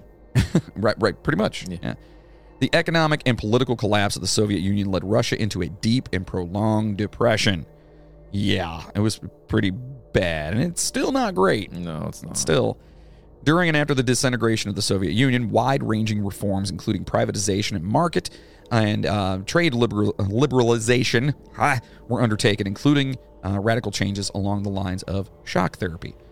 The privatization largely shifted control of enterprises from state agencies to individuals with inside connections to the government, which There's your corruption. right, which led to the rise of the infamous Russian oligarchs. Those are basically, and if you don't know what an oligarch is, you've probably heard that word thrown around here lately, especially when Russia started to invade the Ukraine. It's basically all the rich fucks. Right. They're the ones that control everything. It's like the 1%ers over there. Sounds familiar. I mean, I've heard something like that before. Oh, okay. Yeah. Similar. Similar. Similar. Many of the new rich moved billions, the rich, moved billions in cash. Billions in cash. And remember, everyone else is in depression right now. Right. Like deep, like bad. Like can't buy a loaf of bread bad. You know? So they moved billions of dollars in cash and assets outside of the country in an enormous capital flight. So let's just take our money and fuck our country. Okay? The depression of the economy led to the collapse of social services. The birth rate plummeted while the death rate skyrocketed, and millions plunged into poverty, while extreme corruption as well as criminal gangs and organized crime rose significantly. And you are not kidding. Crime was horrible. And it's still, from what I heard, it's still not great. No. But you're talking like the 90s? Yeah. What is all those dudes walking around in the track suits? Right. Hey, you want to? I shoot your face. Hey, bang, bang, pow, pow. I love Run DMC. You know, like just. Yeah. So in late 1993, tensions between Yeltsin and the Russian parliament culminated in a constitutional crisis, which ended violently through military force. During the crisis, Yeltsin was backed by Western governments. Okay, I know a few of those. And over 100 people were killed. Yikes. In December, a referendum was held and approved, which introduced a new constitution giving the president enormous power. Oh, we don't want that now, do we? The 1990s were plagued by armed conflicts in the North Caucasus, both local ethnic skirmishes and separatist Islamic insurrections. So all kinds of bad stuff happening. From the time the Chechen separatists declared independence in the early 1990s, an intermittent guerrilla war was fought between the rebel groups and Russian forces. Terrorist attacks against civilians were carried out by Chechen. Is it Chechen or Chechen? It's Chechen. Chechen. Yeah. Separate. I've heard Chechen before. Really? I've heard that before. Everywhere I've ever heard it was always Chechen. Yeah. Well, this claimed the lives of thousands of Russian civilians. Damn it. After the dissolution of the Soviet Union, Russia assumed responsibility for settling the latter's external debts, settling their debts, okay? In 1992, most consumer price controls were eliminated, causing extreme inflation and significantly devaluing the ruble. High budget deficits coupled with increasing capital flight and inability to pay back debts caused the 1998 Russian financial crisis, which resulted in a further GDP decline. Okay? Yeah. This is just not too long ago. You're talking like 25 years ago, 30 years ago, Yeah, right? 25 years ago, yeah. In 1999, President Yeltsin unexpectedly resigned, handing the post to recently appointed prime minister and his chosen successor, Vladimir Putin. Now, resigned seems like a really, really nice word was for forced out. Well, it was unexpected for him to resign. So that's what. Okay, I needed that to. Yes, it was unexpected that he resigned. I'm glad the identifier was there for me, so now I know. Yes. Yeah. Putin then won the 2000 presidential election and defeated the Chechen insurgency in the Second Chechen War. Putin won a second presidential term in 2004. High oil prices and a rise in foreign investment saw the Russian economy expand significantly. Their economy's coming back up. Yay, Putin, right? Brought the economy back up. All right. Putin's rule increased stability while transforming Russia into an authoritarian state. In 2008, Putin took the post of prime minister, while Dmitry Medvedev was elected president for one term to hold on to power despite legal term limits. You guys heard that, right? So in other words, Putin, there were term limits there. He couldn't be president again. So he's like, hey, Dmitry, I have idea. I'm going to be prime minister. You're going to be president. Oh, okay. You like the idea? That's a great idea. Do you like that? Oh, yeah, let's Only do that. for 1 year, bitch. Oh, okay. Because then I'm coming back Oh. and taking it all over. And that's exactly what he pretty much did. Pretty much. I mean, seriously. I mean, that was a rough, analogy of it, but yeah. Following a diplomatic crisis with neighboring Georgia, the Russo-Georgian War took place during August 1st through the 12th in 2008, resulting in Russia imposing 2 unrecognized states in the occupied territories of Georgia. It was the first European war of the 21st century. Yeah. But you guys didn't know that? Nope. Yeah, because I didn't. Yeah. In 2014, following a revolution in Ukraine, Russia invaded and annexed the neighboring country's Crimean Peninsula and contributed to the outbreak of war in eastern Ukraine with direct intervention by Russian troops. Russia steeply escalated the ongoing Russo-Ukrainian war by launching a full-scale invasion of Ukraine on February 24th of this year. Yeah. This is what you guys are all following and hearing now. Correct. The invasion marked the largest conventional war in Europe since World War II and was met with widespread international condemnation, which, yeah, everyone's like, fuck, what the fuck are you doing? Right. As well as expanded sanctions against Russia. Now, you got to remember, though, too, they are kind of a superpower, and these sanctions, in my opinion, it's like telling me I can't leave my house. Right. I've got everything I need. Right. You know what I mean? Right. So... And the downside is Russia controls, well, not necessarily controls, they help supply a large portion of Europe's oil, natural gas, and a lot of other things. Like agriculturally, they are a huge. Yeah, they are literally a superpower. Like they seriously are. Yeah. And remember, just reiterating this, they have all the nukes. Keep poking the bear. Yeah. It's. I'm gonna be a little honest. I'm a little taken aback. I'm paying attention. I'll put it that way. Yeah. Ever since did I tell you about the whole like him transporting a bunch of his nukes to the border of Ukraine and Russia a couple weeks ago? Yeah, my butt's in Peckerton's son. So. Yeah. Yeah. And then apparently, the president of the United States said something recently about that it's the something like it's the scariest nuclear worry that we've had since the 60s. Hearing the president say that kind of makes me go. But then again, he probably meant 1760s because he doesn't know what he's doing. He doesn't know it at all. It's fine. I don't think he knows whether to like scratch his watch or wind his ass. You know what I mean? Like that's my opinion. That's my opinion. It's a really good analogy. I like that. Allegedly. I'm going to keep that. Allegedly. So as a result, Russia was expelled from the Council of Europe in March and suspended from the United Nations Human Rights Council in April. In September of 22, just this month. Yeah. Last month, right. Putin proclaimed the annexation of Ukraine's Donetsk, Kherson, Luhansk, and holy shit, Zaporizhzhia. Hold on. Zaporizhzhia. Yeah. Zaporizhzhia regions. Okay.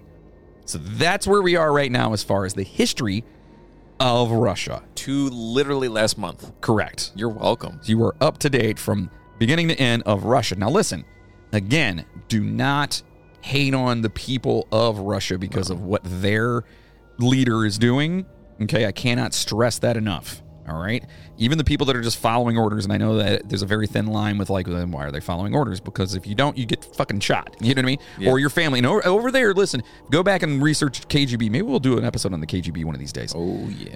I want to, because I did a bunch of research like that that's coming up in here that kind of relates to that. It's wild. Yeah. So, anyway, that is Russia. However, now the stuff that you're probably more than likely here for.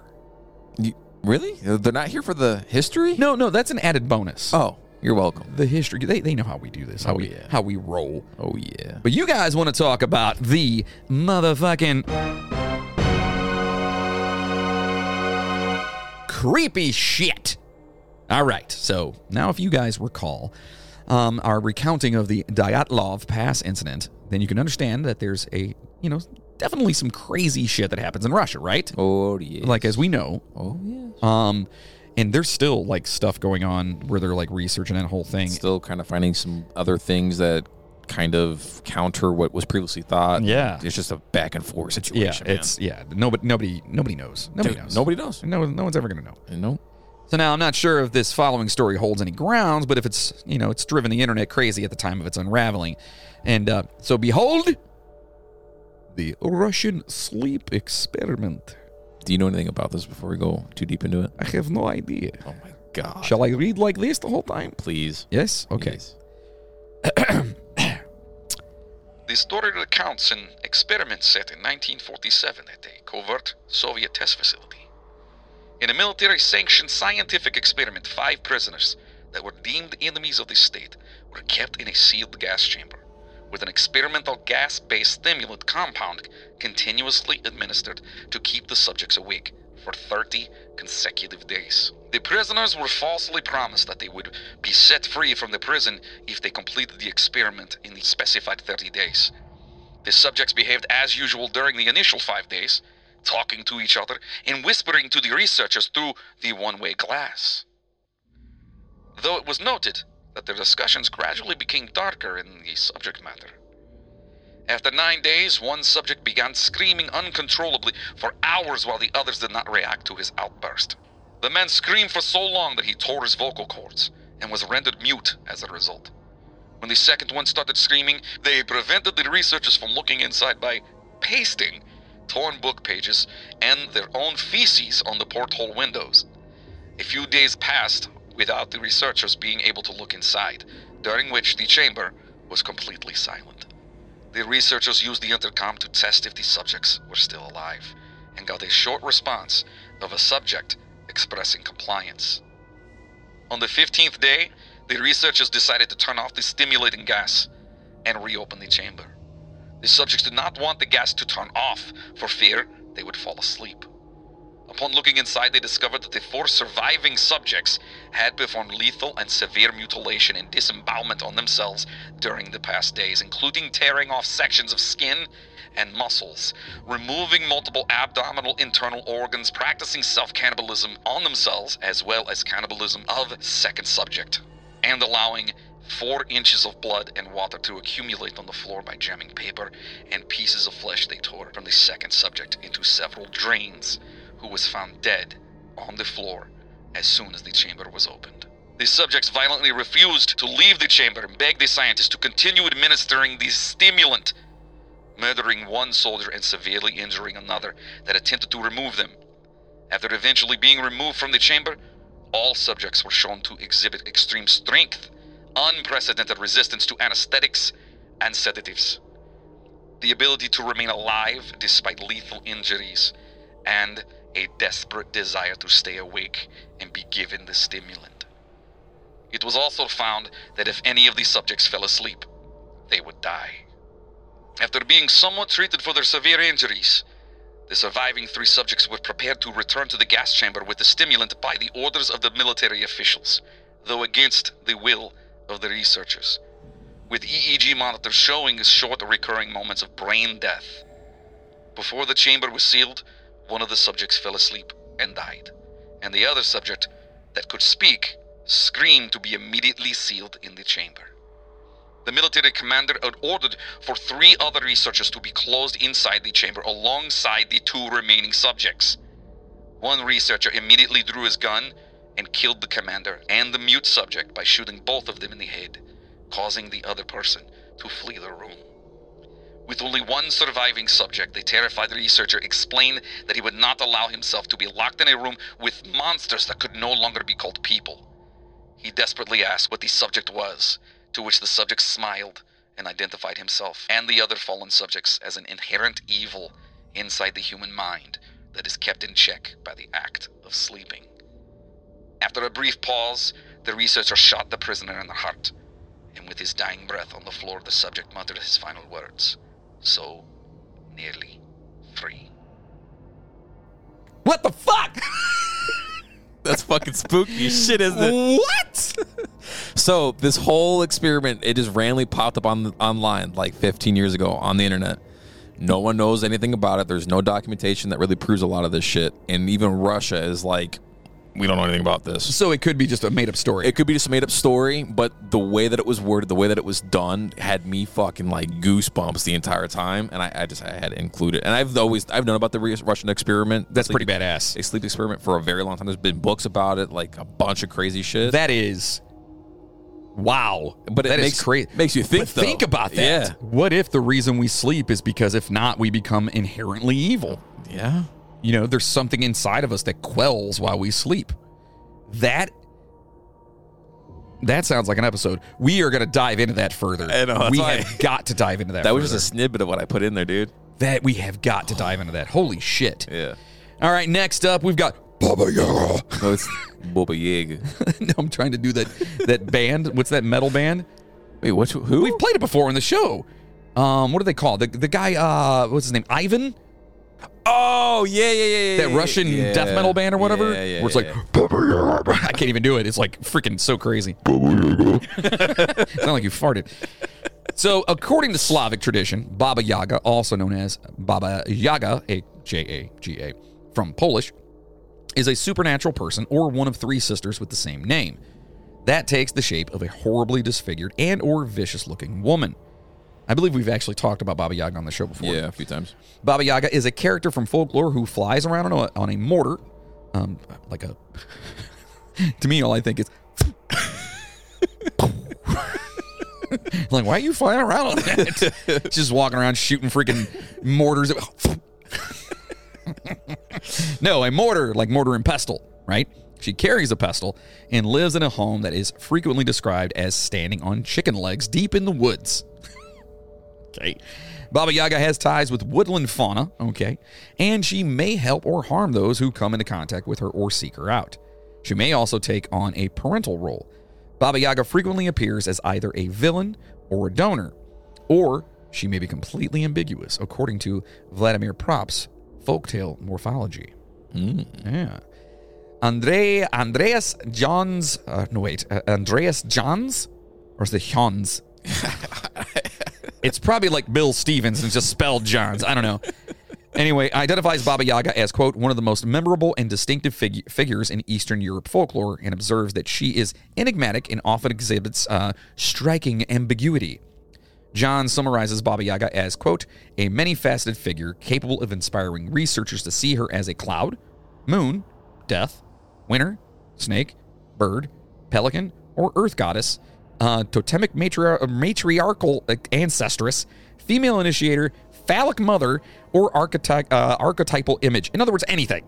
Or as a tall, slender guy named Keanu Reeves who likes to kill a bunch of people. Baba Yaga. Can't do it. So Baba Yaga may sense and mention the Ruski Duk, all right, which is Russian scent, I guess. Yes. What does that mean?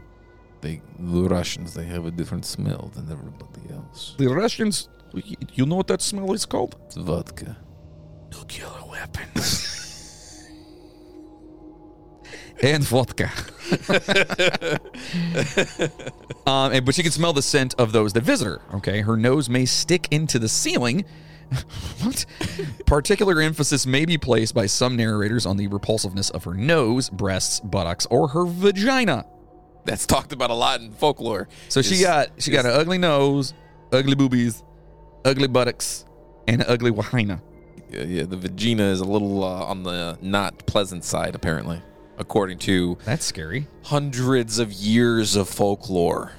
Let me just say it again. Hundreds of years of folklore in Russia has talked about this old lady's vagina. It's messed up. Russia, what you doing, man? In some tales, a trio of Baba Yagas appear as sisters, all sharing the same name. For example, in a version of the Maiden Tsar collected in the 19th century by Alexander Afanasyev. Yeah. Afanasyev. Yeah. I finally said it. Ivan, a handsome merchant's son, makes his way to the home of one of three Baba Yagas. He journeyed onwards, straight ahead, and finally came to a little hut. It stood in the open field, turning on chicken legs. He entered and found Baba Yaga, the bony-legged Fifi, she said. The Russian smell was never heard or nor caught sight of here, but it has come by itself. Are you here of your own free will or by compulsion, my good youth? Largely of my own free will, and twice as much by compulsion. Do you know, Baba Yaga, where lies the thrice 10th kingdom? No, I do not, she said, and told him to go to her second sister. She might know. Ooh. It gets a little weirder. Yeah. So Ivan walks for some time before encountering a small hut identical to the first hut with the chicken legs. Oh, yeah. This one had, I don't know, donkey legs? No. They all have chicken legs? No. This one has bad wahina. Yes. Ugh. This Baba Yaga makes the same comments and asks the same question as the first, and Ivan asks the same question. The second Baba Yaga does not know either, okay, and directs him to the third, but says that if she gets angry with him and wants to devour you, take 3 horns from her and ask her permission to blow them. Blow the first one softly, the second one louder, and the third still louder. Ivan thanks her and continues on his journey. Okay? So, would you say she's horny? It was good. It was good. I was waiting for it. That was good. After walking for some time, Ivan eventually finds the chicken-legged hut of the youngest of the 3 sisters turning in an open field. So it's just turning around. Why has it got chicken legs? Because it's constantly turning. It has no head. I don't know. It's just running around the field. The head cut off. Oh! Like, what the fuck? This third and youngest of the Baba Yagas makes the same comment about the Russian smell before running to wet her teeth and consume Ivan.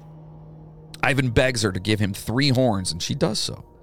The first he blows softly, the second louder, and the third louder yet. This causes birds of all sorts to arrive and swarm the hut. One of the birds is the firebird, which tells him to hop on its back or Baba Yaga will eat him. He does so, and the Baba Yaga rushes him and grabs the firebird by its tail. The firebird leaves with Ivan, leaving Baba Yaga behind with a fistful of firebird feathers. The fuck are they drinking over there? I don't fucking know, dude. What the shit? Such a weird ass shit, dude. I thought that was like kind of like a different take on the 3 pigs thing or whatever, you know, like. Yeah, I guess. Here, my chinny chin chin. You go to the first one. I don't know anything. Go see my second sister. Go to the second one. I have ugly vagina. Go talk to third. Third one's like, you know what I mean? Like, what the fuck? And then I saw Firebird pop up, and I immediately thought of Smokey and the Bandit. That's what I thought of too, with the fucking Trans Am coming through. I was like, yeah, all right. All of a sudden, Baba Yaga's like, come here. And you hear, this Trans Am comes flying through. Just wrote a new movie, folks. We're doing this. All right, so this is, the next one is Golofsov Ravine. Okay? Between Kolomensko? Yeah, that's actually how you say that, yeah. Kolomensko Hill and Dyakovo Hill in Moscow, Russia, is a steep ravine known as Golosov Ravine. At the bottom of the ravine, there are numerous springs and a brook. A neo-pagan shrine built around two revered holy stones, I love how it's in quotes, is located higher up the ravine on its left side. Okay, we got that. It's a ravine. It's a ravine. Okay. It's cute. It's pleasant. There's just a pagan shrine hanging out. It's got a little bubbling brook just... I don't know if that sounded like a bubbling brook. It sounded like a dog looking at its butt. Whatever. Since ancient times, this ravine has always been shrouded in mystery. There was something unexplained that happened here all the time. For example, one amazing story was recorded in the 17th century sources. In 1621, a small unit of the Crimean Tatars cavalry turned up at the walls of the Tsar's place in Kolomna. I don't know if you saw that, but it's pronounced taters. It's not taters. That one, I know that one is not taters. Is it taters? No. That'd be hilarious. The Crimean taters. It was immediately surrounded by the soldiers who guarded the entrance to the palace. Being lost and disoriented, the horsemen claimed to be part of the armies of the Crimean Khan, Devlet I Garay, that raided Moscow in 1571. I'm just reading the words here, folks. Yeah, that was just the name of the army, that's all. Sensing defeat and wanting to avoid capture, they retreated into what we know today as Golofsov Ravine, where they were quickly enveloped in thick mist. Spending what seemed to them like only a few minutes and trying to find their way back, they found that 50 years had passed. One of the captives, named Mirza, said that the mist was unusual, of light green color, but none of them paid attention to it in fear of the chasing. Y'all just found nuclear waste. That's what you did. You know what I'm saying?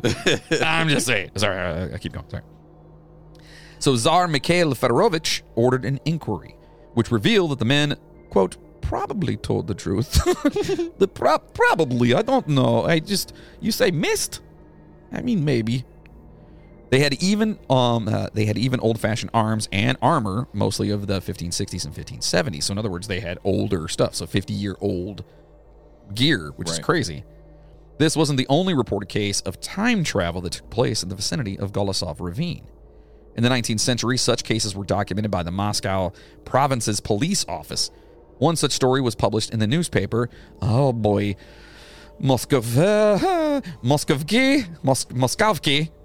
Vedomosti.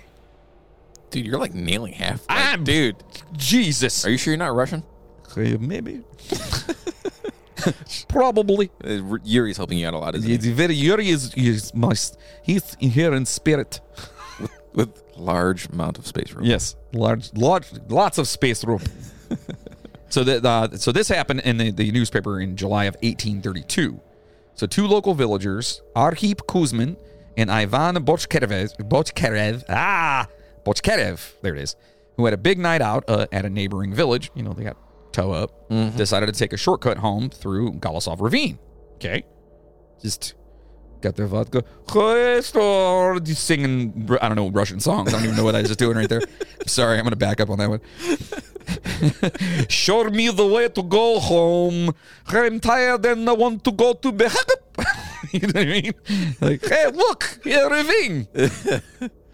So a blanket of thick greenish fog settled over the ravine, and all of a sudden a corridor appeared out of the fog. The men walked into it and met giant human-like creatures there, who tried to show them the way back by signs. A few minutes later, the villagers left the ravine and moved further. When they eventually came to their village, they discovered that 20 years had passed. Their wives and children had been significantly aged and hardly recognized him. The incident was reported to the police. An investigation was launched during which one of the time travelers disappeared in the fog again without a trace.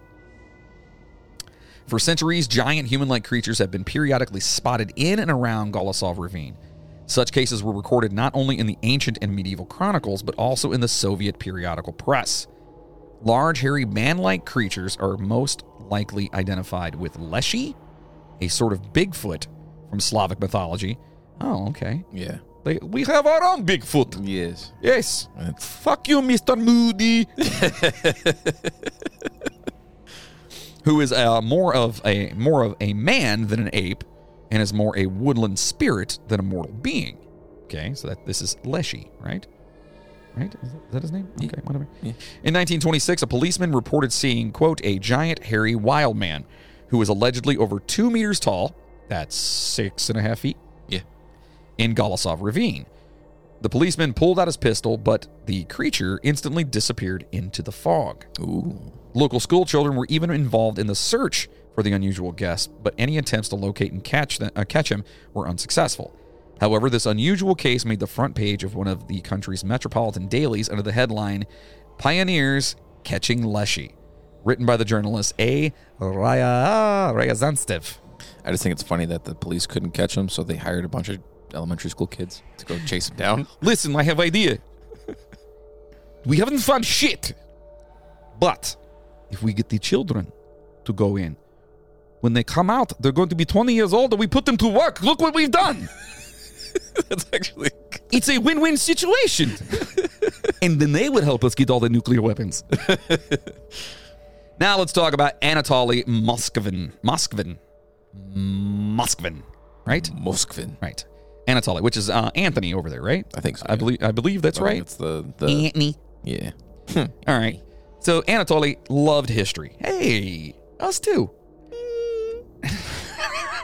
He spoke 13 languages, traveled extensively, taught at the college level, and was a journalist in Nizhny Novgorod, okay, Russia's 5th largest city. I think we mentioned that earlier. We did. Moskvin Anatoly here. Anatoly was also a self-proclaimed expert on cemeteries and dubbed himself a necropolist. A necropolist. Never heard of that. Motherfucker, you're making words up. So one colleague called his work priceless. Okay, so he's a necropolist. Yeah, somebody who takes a little bit of enjoyment in the dead. Now, is that somebody that goes in and does the scratching of the... Nope. Oh. You know something I don't know. Just keep on going. See, Anatoly Moskvin was known as the ultimate expert on cemeteries in his city of Nizhny Novgorod in Russia. He attributes his obsession with the macabre to a 1979 incident when the historian this guy was only 13 years old. And Anatoly shared this story in Necrologies, a weekly publication dedicated to cemeteries and obituaries, to which he was an avid contributor. Oh, sounds like the start of a serial killer. Okay. The look on your face. In his last article for the publication, dated October 26th of 2011, not too far, that's just around 11 years ago. Yep. Anatoly divulged how a group of men in black suits, men in black suits stopped him on the way home from school. KGB. Either that or it's, here come the men in black. I wish. Yeah. Anyway, they were en route to the funeral of an 11-year-old Natasha Petrova and dragged young Anatoly along to her coffin, where they forced him to kiss the girl's corpse. Okay, pause. So he's a little boy. He says that these men in black picked him up, took him to a funeral, and made him kiss the corpse of a little girl. Okay. This is actually like legit shit Okay. I found in newspapers and shit. It's fucking weird. Anatoly wrote, quote, I kissed her once, then again. The girl's grieving mother then put a wedding ring on Anatoly's finger and a wedding ring on her dead daughter's finger. Quote, my strange marriage with Natasha Petrova was useful. This is Anatoly said in the article. He said it led to a belief in magic and ultimately a fascination with the dead. Whether the story is even true is kind of aside the point here, as his disturbing thoughts would go unchecked for more than 30 years. Anatoly's interest in the corpse-kissing incident never stopped. He began to wander through cemeteries as a schoolboy. Man, oh my God. His macabre interest even informed his studies, and Anatoly eventually earned an advanced degree in Celtic studies, a culture whose mythology often blurs the lines between life and death. It does. Celtic or Celtic? I say Celtic, but it's typically pronounced Celtic. Right, so the basketball team in Boston, they are the... Boston Celtics. Yeah, that's what I'm saying. Doesn't make sense, right? Nope. We got to pick one. Someone's got to pick one. Yep. Pick one! Anyway, so the historian also mastered some 13 languages, like we mentioned before, and was a many times published scholar. I mean, 13 languages? That's ridiculous. Dude was a smart cat, man. I can't even speak the one I know. Like, you know what I mean? I don't even know a full language. You hear me talking right now? I can. So meanwhile, Anatoly roamed from cemetery to cemetery. Quote, I don't think anyone in the city knows them better than I do, he said of his extensive knowledge of the region's dead. From 2005 to 2007, Anatoly claimed to have visited 752 cemeteries in Nizhny Novgorod. That's a lot of cemeteries. They've had 51 million people die in the last 50 years. Truth. Unexpectedly. You know what I mean? Truth.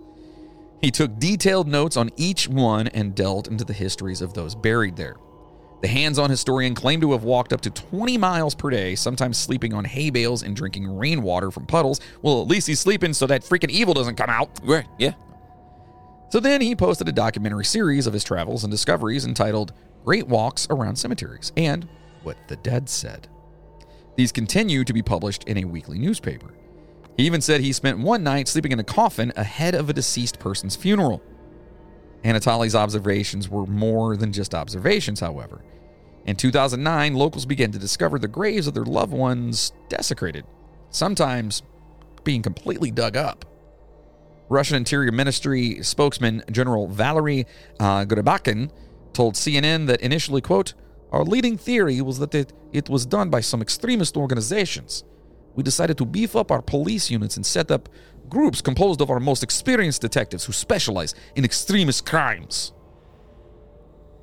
But for nearly 2 years, the Interior Ministry's leads, they went nowhere. Graves continued to be desecrated, and nobody knew what the fuck was going on. Then a break in the investigation came following a terrorist attack at Domodedovo. Yeah, there you go. Domodedovo, okay, airport in Moscow. I'm so sorry. In Moscow in 2011. So they had a terrorist attack at the airport, 2011. Shortly afterward, authorities heard reports of Muslim graves being desecrated in Nizhny Novgorod.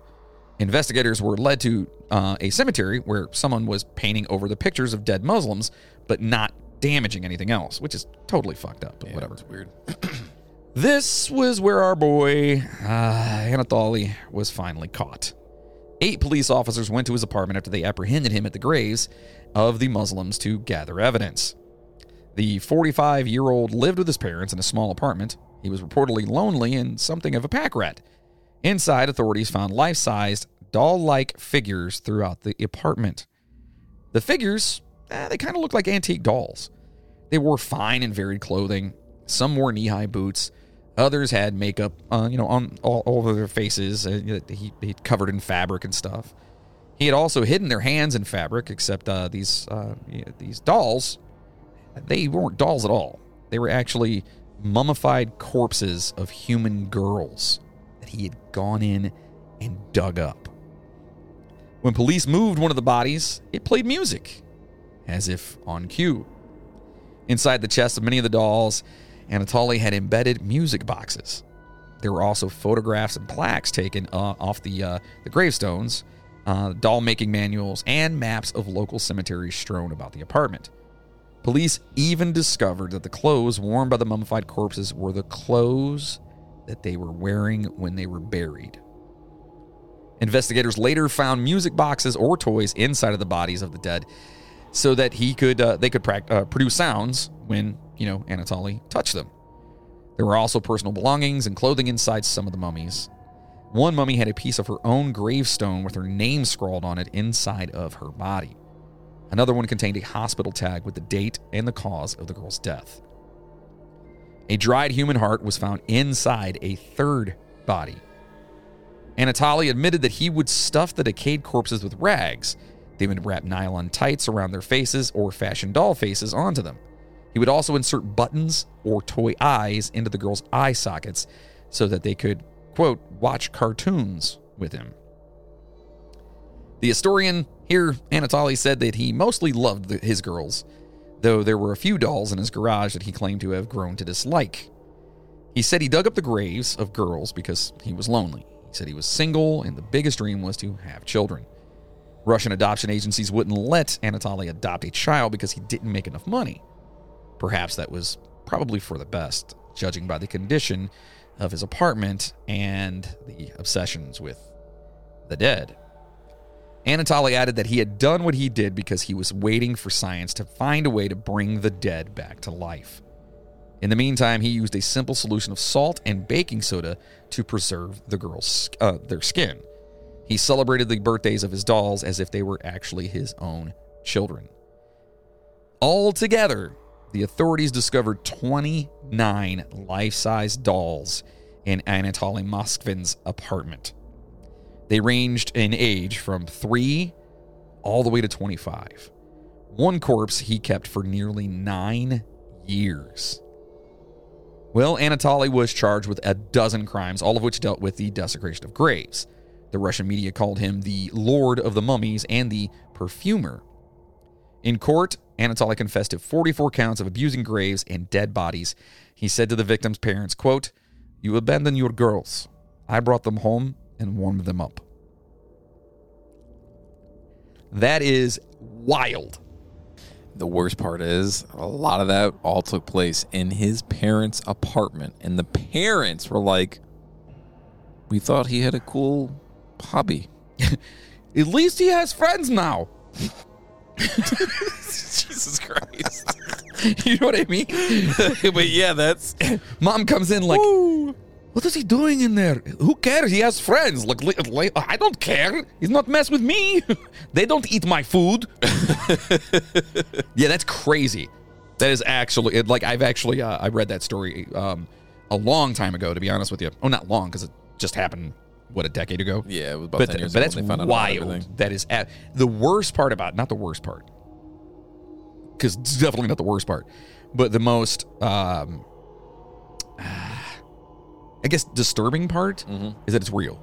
Yeah. It's legit. And we know it's legit. Like, this happened. Yep. Oh, boy. All right. So now we're talking about the black Volvo, which you can actually buy at your local Volvo dealer. Oh, wait. Volga. Yeah. Ah. I'm glad you went Volvo and didn't go the other way. I was like, oh, The God. black vulva. Maybe that's what happened with Baba Yaga. She had a black vulva.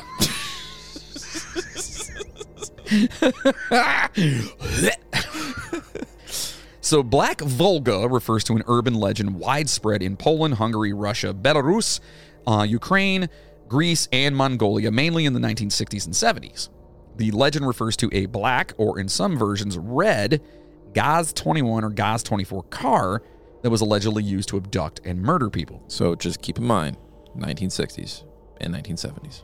What was really prevalent during that time? What agency was really prevalent during that time? Three's Company. Close. No, right? No, am I wrong? No, wait.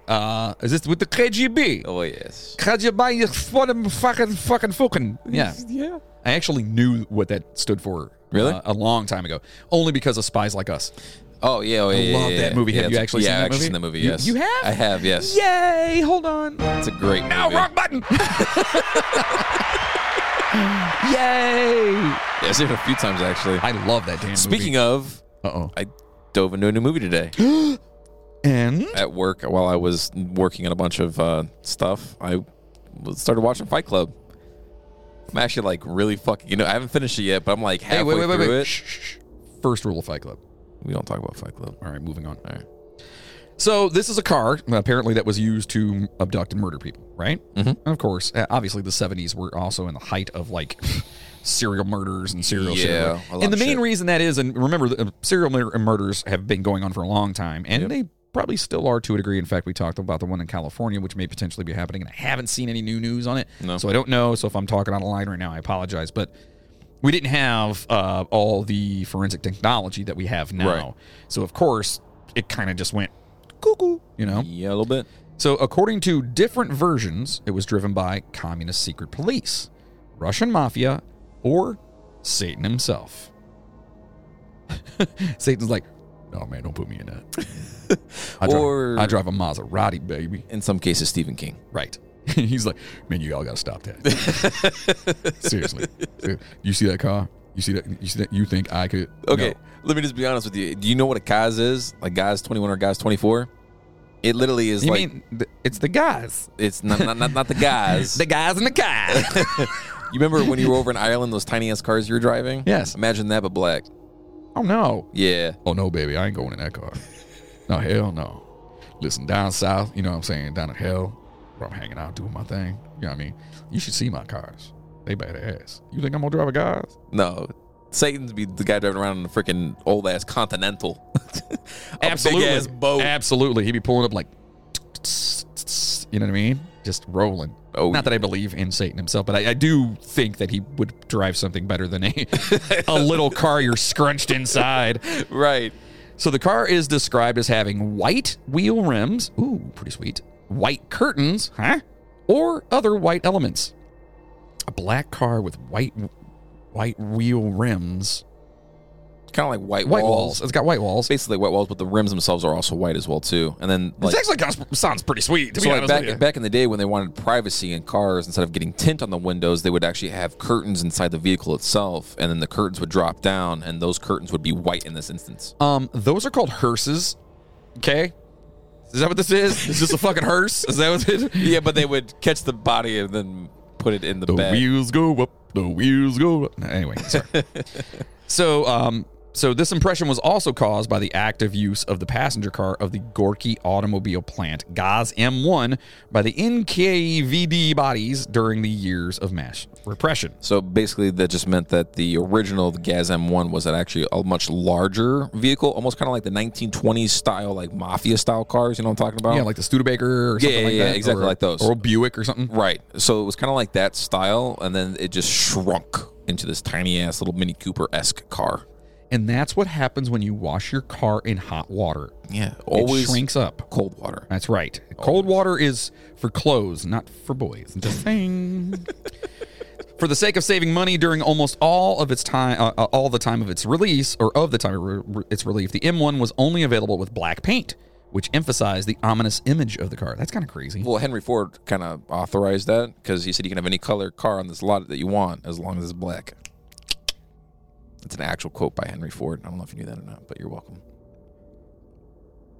Word for word. Supposedly, victims were kidnapped and then murdered by the perpetrators to use their blood as a cure for rich Westerners or Arabs suffering from leukemia. Oh boy, so this is like old school, like Illuminati kind of shit. Yeah.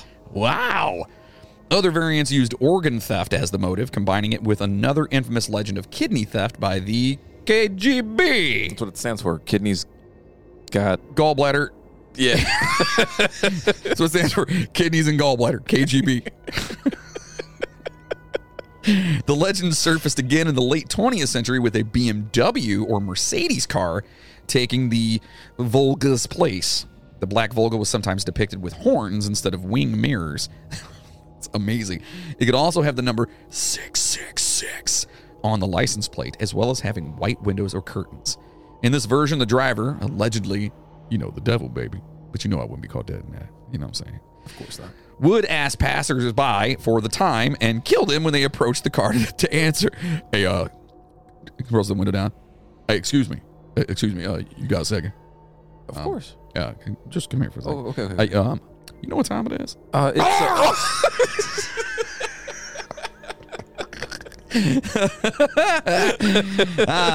Still got it. So basically, he's just going around and just the devil's just killing people in this black car. Yeah. I kind of want this car now. It's so tiny, though. Yeah, but still, it'd be fun just to be driving around real slow with devil horns on inside and like just move the curtain over and just peek at people and keep going. You know what I mean? God, that'd be amazing. That'd be so crazy. That'd be amazing. In another version of the legend, the victim would die at the same time a day later. Okay, so the same time a day later, so 24 hours later. But the driver would say, quote, "Tomorrow you will die at this hour." However, there was an effective defense method. Whenever the driver of the black Volga asked, quote, "What time is it?" the person would have to answer, quote, "It is God's time." Then the car would quickly vanish. Oh. Hold on. Roll down window. Excuse me. You know what time it is? Oh, it's God's time, baby. No, but for serious, like I got a place to be. You know what I mean? Oh, it's only like 9:45.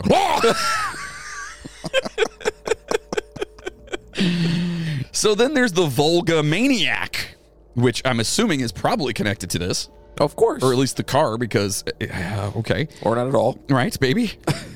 Russian police arrested a man in November of 2020, not even 2 years ago, Nope. suspected of killing 26 elderly women, sometimes posing as a social worker to enter their homes before strangling them and stealing their valuables, law enforcement agencies has said.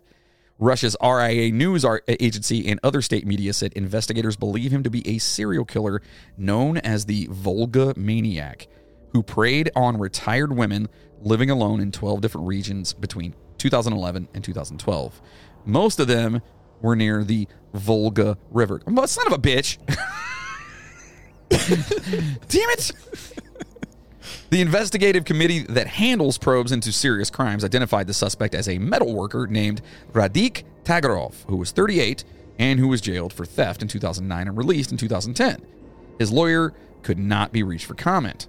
The agency said it had DNA samples linking the suspect to the killings. He was apprehended at an address in the city of Kazan, and they also said. The Vesti State Television channel aired footage of a man it said was the suspect admitting to strangling women, a method he described as, quote, "quiet, quick, and painless for them, I thought." The killer used nearby objects such as a dressing gown cord and a cable for an iron to strangle victims. And this is, again, from the RIA. Authorities had offered a reward of up to 3 million rubles, which is what, like $5 here? Is that right? It's actually... I'm kidding, obviously. Like, it's definitely... That's still a lot of money. That's over there. It's like $500,000 or close to $1 million, I would say. Damn. Yeah, it was a lot of money for that. So they offered this money for information on his whereabouts and had been looking for him for years. So they just found, less than 2 years ago, a serial killer over in Mother Russia. Yeah, and he's been doing it for a little over 10 years. Yeah, that is wild. I didn't hear about that one at all, dude. 26 women. Oh, my goodness. Yeah, there was more, but we only kind of have a certain amount of time we could be on air for, you know. Oh, boy, oh boy, oh boy, Russia. And now, boys and girls, it's your favorite part of the show, the movie review. Which top 10 movies will make the cut today? All right, it's the movies. And are you handling this one? Oh, Are we starting to do that now? Oh, shit. Isn't that what we said? No? Yeah. Why not? I got you. Yeah, I got you sure? dog. You sure? I got you. I kind of was like hearing Yuri do this, but I mean, I can do it. Oh, if you want Yuri to do it, I can have Fuck yeah, I want Yuri to do this. All right. Yuri, get back in here, dude. Come on. All right, so we're talking about the top 10 movies, all right? The top 10 extraordinary movies set in Russia that will inspire you to visit said country. Oh, yeah. And I would like to go there. I mean, I would too after the war is over with Ukraine and stuff. And this comes from inspiredbymaps.com. Yeah, it was a weird-ass site, but they gave a lot of really cool thought into some of these movies. Inspiredbymaps.com/.org/ I don't know what I'm doing. All right, so the first one on this list is Castaway from 2000. Right? Great movie, by the way. You've never seen it. Yeah, I have. No, have you really? Yeah, I have. Shut your face. Yeah, what the hell's the name of the ball? It was he yells it constantly. What the Wilson! Yeah, Wilson. Yeah. Yeah. That movie was super sad. When I read the beginning of this, go ahead. But when I read go it, I was like, wait, what? And I completely forgot about it. But yeah, go ahead. It's a great movie. Yeah. So Castaway is an American survival film directed and... Damn Americans. I'm just kidding. I love Americans. They buy my space rope. It's a survival film directed and produced by Robert Zemeckis. Zemeckis, I just kidding. And starring Tom Hanks. Oh, that's the guy. That's Woody. Yeah. I love that guy. Helen Hunt. She was in Tornado movie. Oh, I love that movie. Yes.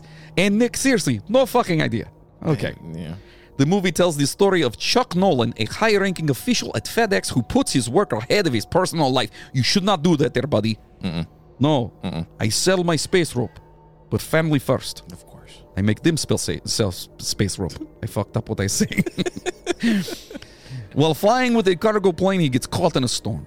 When part of the payload explodes, the plane crashes into the Pacific Ocean. Oh, horrible. It's very bad. Chuck manages to escape from the plane as it sinks and washes up on an island. While his loved ones continue their lives under the assumption that he is dead, he devises ways to survive and escape the island. It's a great movie. Have you seen this? Oh, yes. You have seen. Oh, yeah. It's a good movie. He has ball. Yes. He has ball. It has hand on front. And ass on the back. I don't remember why. You would, of course, remember ours. Yeah, that's very weird. Good movie. Go see it. This next one is Sputnik from 2020. Yeah, it's very recent. Sputnik is a Russian science fiction horror film directed by Igor Abramenko in his feature directorial debut. Oh. Yes, that's right. He's my friend. Oh, yeah? Yes. You guys go to dinner a lot? He's kind of weird. Oh. So I don't hang out too much, you know. Yeah, a little too weird. He has this weird little black car with white wheels. Oh, white curtains too? You've been in. I have, actually. The movie stars Pyotr Fyodorov, Fyodor Bondarchuk, and Oksana Akhashina. The film takes place in the Soviet Union in the year 1983. Not a great place to be at that time. Just saying. Yeah, a little rough. Astronaut Konstantin is the sole survivor of space mission. He returns to Earth, and in doing so brings with him an alien that has lodged itself inside his body. Wait, I've seen this movie many times. Just saying, it sounds an awful lot like other movie. During the night, the alien leaves his body to feed on helpless victims. Wait, does it come back? Konstantin ends up in a secret laboratory where neurophysiologist Tatiana starts studying Konstantin and the alien. Filming on Sputnik took place in and around Moscow. Awesome. And most scenes were filmed at the Shamyakin and Ovchinnikov Institute of Bioorganic Chemistry, the main center of physical, chemical, but this is hard. Physical, chemical, biology, and biotechnical, fucking technicolor.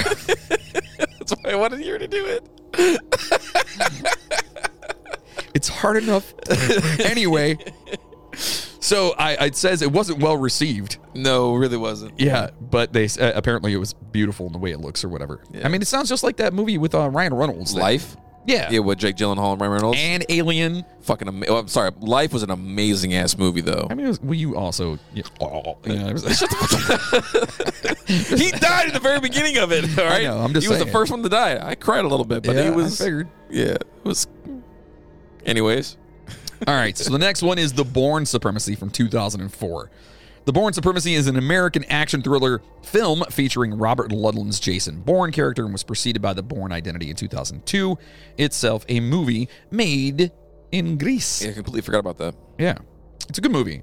I actually enjoyed all of these. I did too. Did you watch the new one with the Jack Reacher dude or whatever? The looking motherfucker. No, what? No, That guy. Jack Reacher's total. It's the same concept. Yeah, totally same concept. but it's different. No, Yeah. it's the guy that plays Hawkeye. What's the hell's his name? Wait, he was the guy who played in the New Bourne? Yeah. Oh Hey, shit! by the way, since we're gonna break into the Moscow Mule since we're finishing up here. Fuck yeah, dude. Yeah. Fuck yeah, bro. So yeah, I can't remember his damn name off the top of my head right now, but it was okay. So anyway, that's The Bourne Supremacy. Yeah, we all seen that. Yeah, it's good. This one, Burnt by the Sun from 1994. Burnt by the Sun is a Russian-French drama film by director and screenwriter Nikita Mikhalkov. Mikhalkov. Yeah, sure. And starring Oleg Menshikov, Nikita Mikhalkov, and Ingeborg.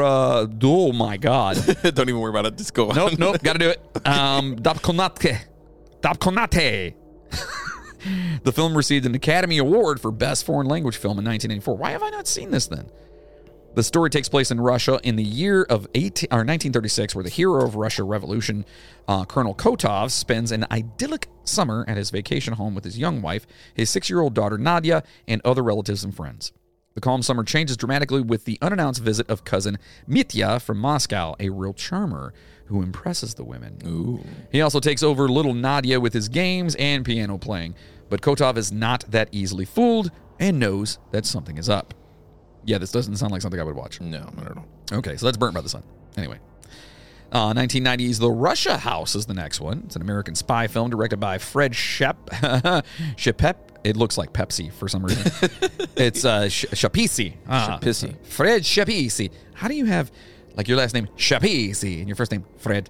Yeah, it doesn't. Unless it's Federico Shapisi. Yeah, this is a big ass movie though. Yeah, Sean Connery. Yes, this is my movie. Do you like this? It's The Hunt for the Russia House. Welcome to the Russia October. Welcome to Alcatraz. Oh no, it's The Rock. The Rock. This has got Michelle Pfeiffer in it. Yeah. And Roy Scheider. And if you're not familiar with Roy Scheider, he was the guy that was on the boat in Jaws. In, I think, all the Jaws. No, I think it was in 2 or 3. Wait, the main guy in Jaws, that skinny dude, or the guy who? The guy with the glasses, yeah. The skinny dude. Yeah. That's Roy Scheider? Aye. Holy shit. Yeah. Okay. Not like Rob Schneider. That's a little bit That's what I different. thought. At first, I was like, that doesn't look like Rob That would have been Schneider. an entirely different movie back then. You can do it! Come on, Jaws! Totally different movie. So this movie is about 3 notebooks that are believed to contain Russian military secrets. These notebooks come in the possession of a British reporter during a Russian book conference.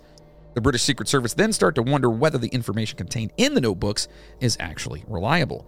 They call in reporter Barley Blair, horrible name, who has a lot of experience with the Russians and the Russian language. I have a funny feeling that was Roy Scheider. Yeah, maybe. He probably was the guy with the bad name. Maybe. 1965's War and Peace is the next one. One of the largest books I ever attempted to. I don't know if you've ever seen like an actual copy of War and Peace. Yeah, I've actually read about half of it.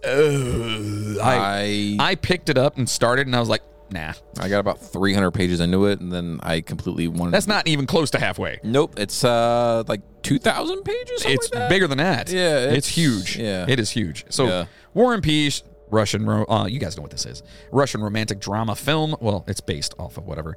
Let's see here. The film is a retelling of Leo Tolstoy's epic novel of Napoleon's invasion of Russia and is widely considered as being one of the most expensive and longest films of all time. and having some of the most elaborate battle scenes ever filmed. What? I think it's a 6-hour film, if I'm not mistaken. Shut the front door. Honestly, I think it's a 6-hour film, like No. 1965. What? I'll double check Yeah, and Google that. look but into that. As far as I know, that's what it is. Get out of here. What was it, like a made-for-TV movie or something like that? Join us next week for the next 9 weeks as we watch War and Peace. No, I'm going to say it's probably, 2.5 hours, 3 hours? 3.5 hours. Shut the fuck up. That's still too long. That was... Unless it's a Marvel movie, and I don't want to sit through 3.5 hours of anything. Yeah, it was actually... 1965's was 507 minutes. That's too much. That's a long... Too much. Well, I mean, the book is also... and they probably cut out, 9/10 of the book because... Yeah, but 1965's version was 507 minutes long. They made another version in 2016. It was 3.5 hours. That's stupid. So they took this fucking... I mean, what the hell is 500 minutes? That's not 3 hours. That's 180 minutes. Oh. That's 6 hours long, dude. Is it really 500 minutes? 507 minutes long. 507 minutes long. Get the... what? So, let's see. So Let's do math. I'm doing it right now. Oh, yeah, you get the calculator. That's almost 9 hours, dude. Jesus Christ. 8 3/4 of an hour long. I'm good. 8.5 hours. I'm out. That's a whole work day, dude.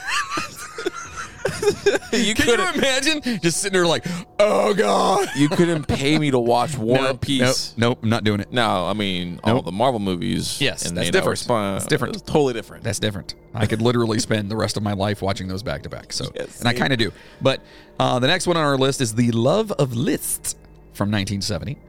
It's a Hungarian-Russian musical drama film produced and directed by Márton Keleti, based on the biography of the Hungarian composer and pianist Franz Liszt.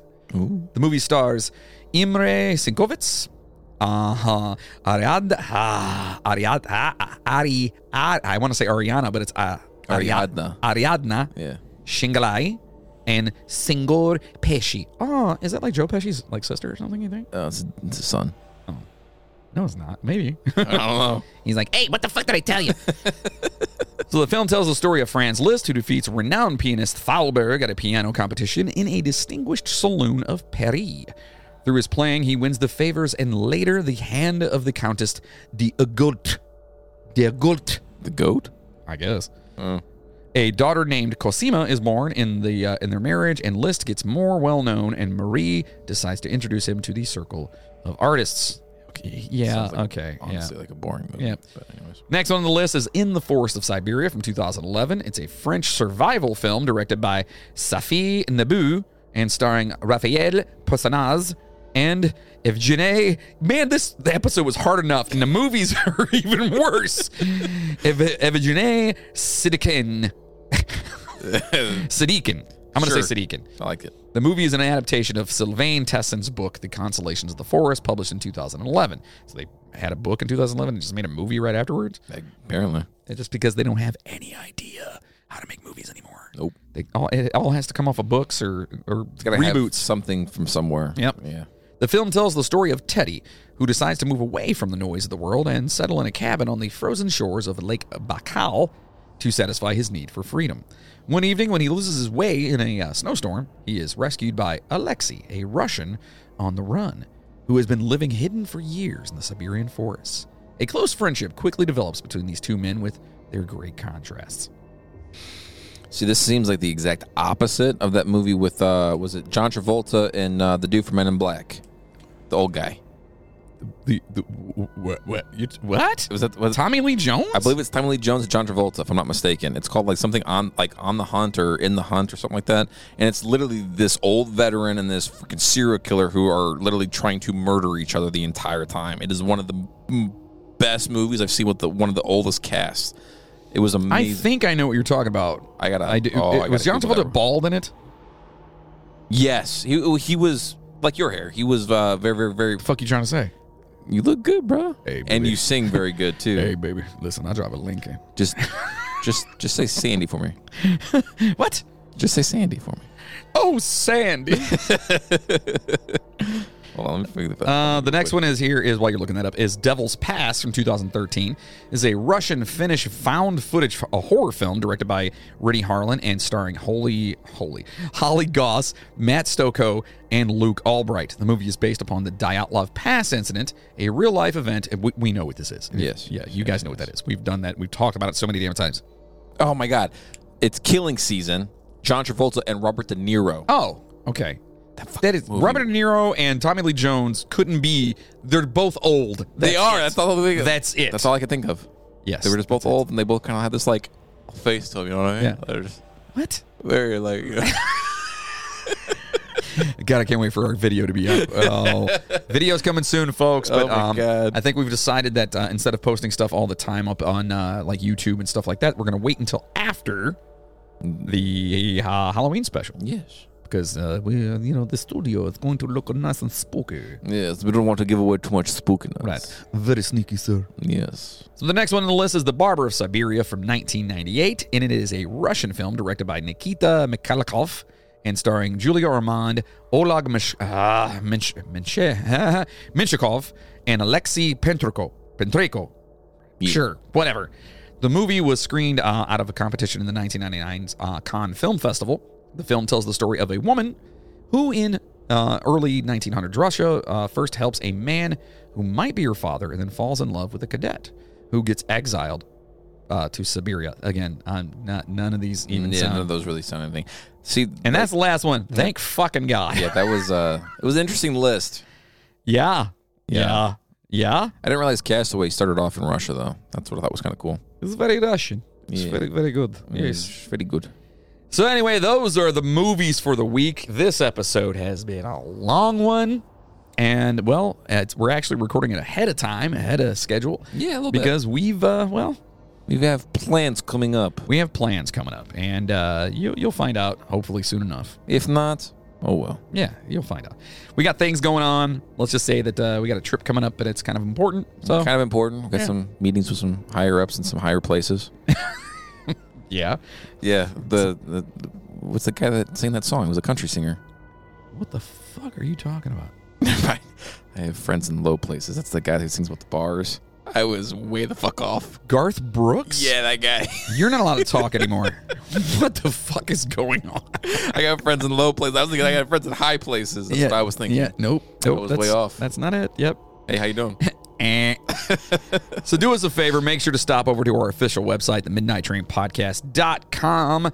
At our website, you can buy yourself some super sweet It's super sweet. merchandise and at our store. And you can also, listen, we're actually reconfiguring the website. We're working on it now. It's going to be, new and updated and whatnot. And you're still going to be able to find some cool stuff up there. And if there's stuff you want, let us know. Do it. Period. If there's stuff you're like, man, I really want a Midnight Train Flag. ball gag. You know what I mean? Like, whatever. I said flag. He says ball gag. You see where we're at, all I'm right? just saying. Yeah, it's possible. You never know. Can I get one? I mean, maybe. Okay. We're going to see what we can do. So, in the meantime, go over there and click on sponsors and go check out Dr. Squatch Soap. Do it. Because it's just amazing and I love it. Except I will say that, and I think I mentioned this before, so I actually was like using one bar and it didn't have any of the Exfoliants. yeah, the abrasiveness to it or whatever. And so I actually like put that one down and went and got one just to use because, oh God, I love it. Yeah. Oh, anyway, it's amazing. It smells great. It's made right here in the United States. No offense, Russia. And it's made of all natural ingredients, not cheaply made or harmfully mass produced. And you can get 20% off your first subscription. Get on over to themidnighttrainpodcast.com, click on sponsors, and do that. There is a code there. Use that code, get 20% off your first subscription. Do it. If you like what you've heard from us, consider being a producer of the show by heading over to, of course, themidnighttrainpodcast.com, clicking on that little Patreon button. In fact, it's rather large at the moment. Yeah. And anyway, it's there. Or you can go to patreon.com/themidnighttrainpodcast. For as little as $5 a month, you can get all kinds of cool stuff, but it's mostly about the bonuses and the upcoming live streaming Oh, yeah, of the Halloween spook. of Halloween and more, because we're going to be doing those a lot more often, yeah, I dude. think. Especially So, next year's Columbus Day or Natives Day. oh, Yes. wow. We're going to get naked. I was more so thinking like, Thanksgiving. Oh, yeah, that too. And we should just sit here and just eat turkey the whole time. Not Not gonna even talk. We're not going to talk. We're Just eat. smash. Oh, fuck yeah, dude. Everyone like, oh, you've got gravy on your face. So anyway, get over there, sign up for that stuff. And I mean, first of all, you're supporting the show, and it means the world to us. But you are going to get all the bonuses and all the cool stuff, and you are going to help out a very amazing cause. Oh, yeah, what cause? That would be the Save the Music Foundation. Oh, amazing. Okay? Because music is huge for us, and for Logan and myself. It's just a very big part of our lives. I mean, that's what we were doing right before we started the episode. Yeah. We were working on music. That's right. Yeah. So their mission is to help students, schools, and communities reach their full potential through the power of making music. As one of the leading music foundations in the U.S., they support their partner communities in 3 ways: by donating musical instruments and musical technology, providing support services for teachers, and advocating for music education. And it really does help out a lot. And we're going to give every month, we're giving 20% of our merchandise sales and our Patreon donations from this show. Oh, yeah. Each month. Every month. So support the show, get tons of bonuses, and help a great cause. Do it. And if you want to go and donate personally, you're more than welcome to. I seriously, go for it. Yeah. But you're not going to get the bonuses. That's all I'm saying. Oh, damn. Just go to savethemusic.org, all right? Do that.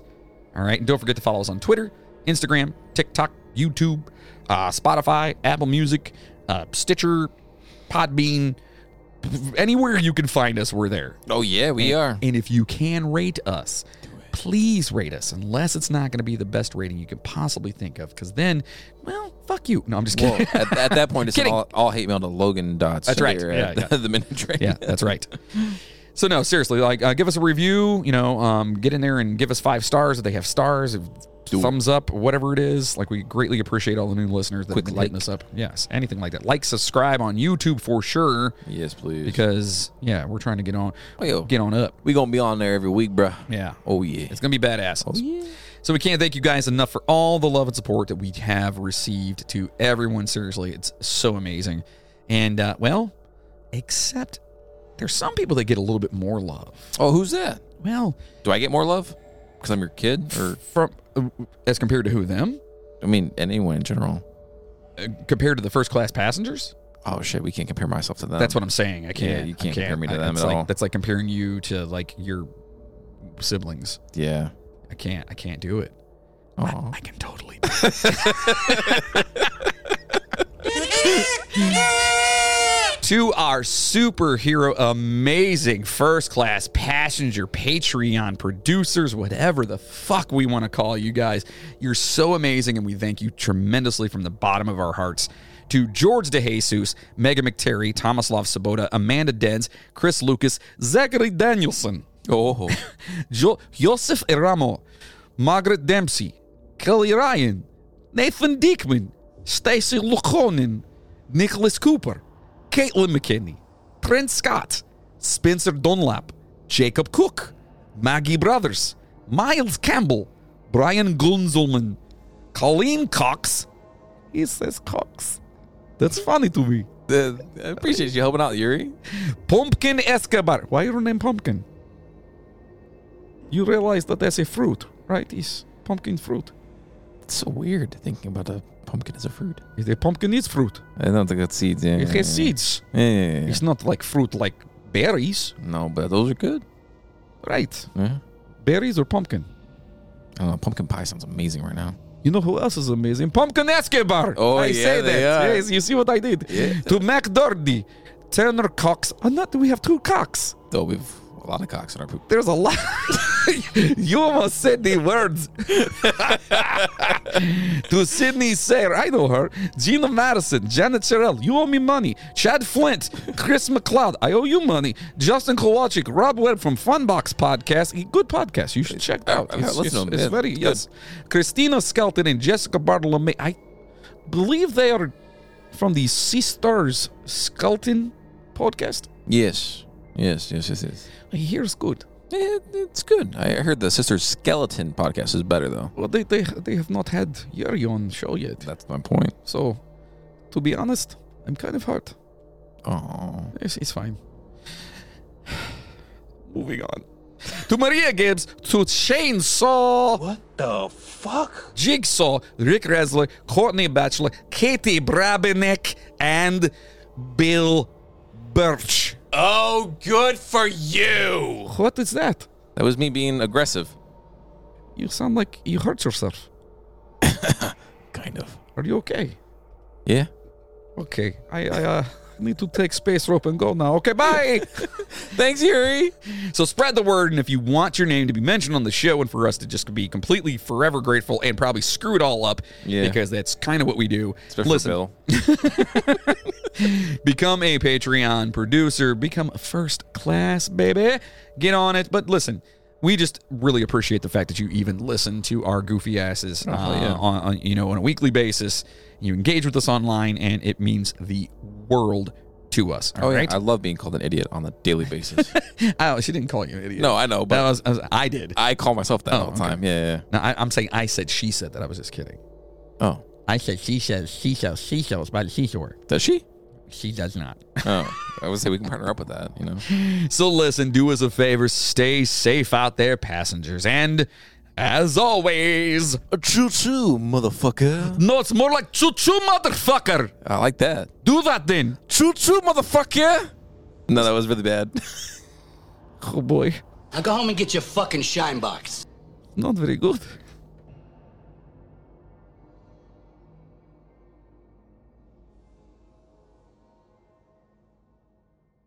The others prevented the researchers from looking inside by pasting torn book pages. Pasting.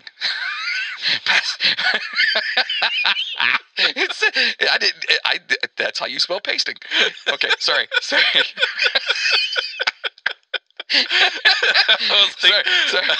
You're just gonna let me go right past that, so you weren't just totally. Not gonna say a fucking word about it. All right, hold on. Sorry.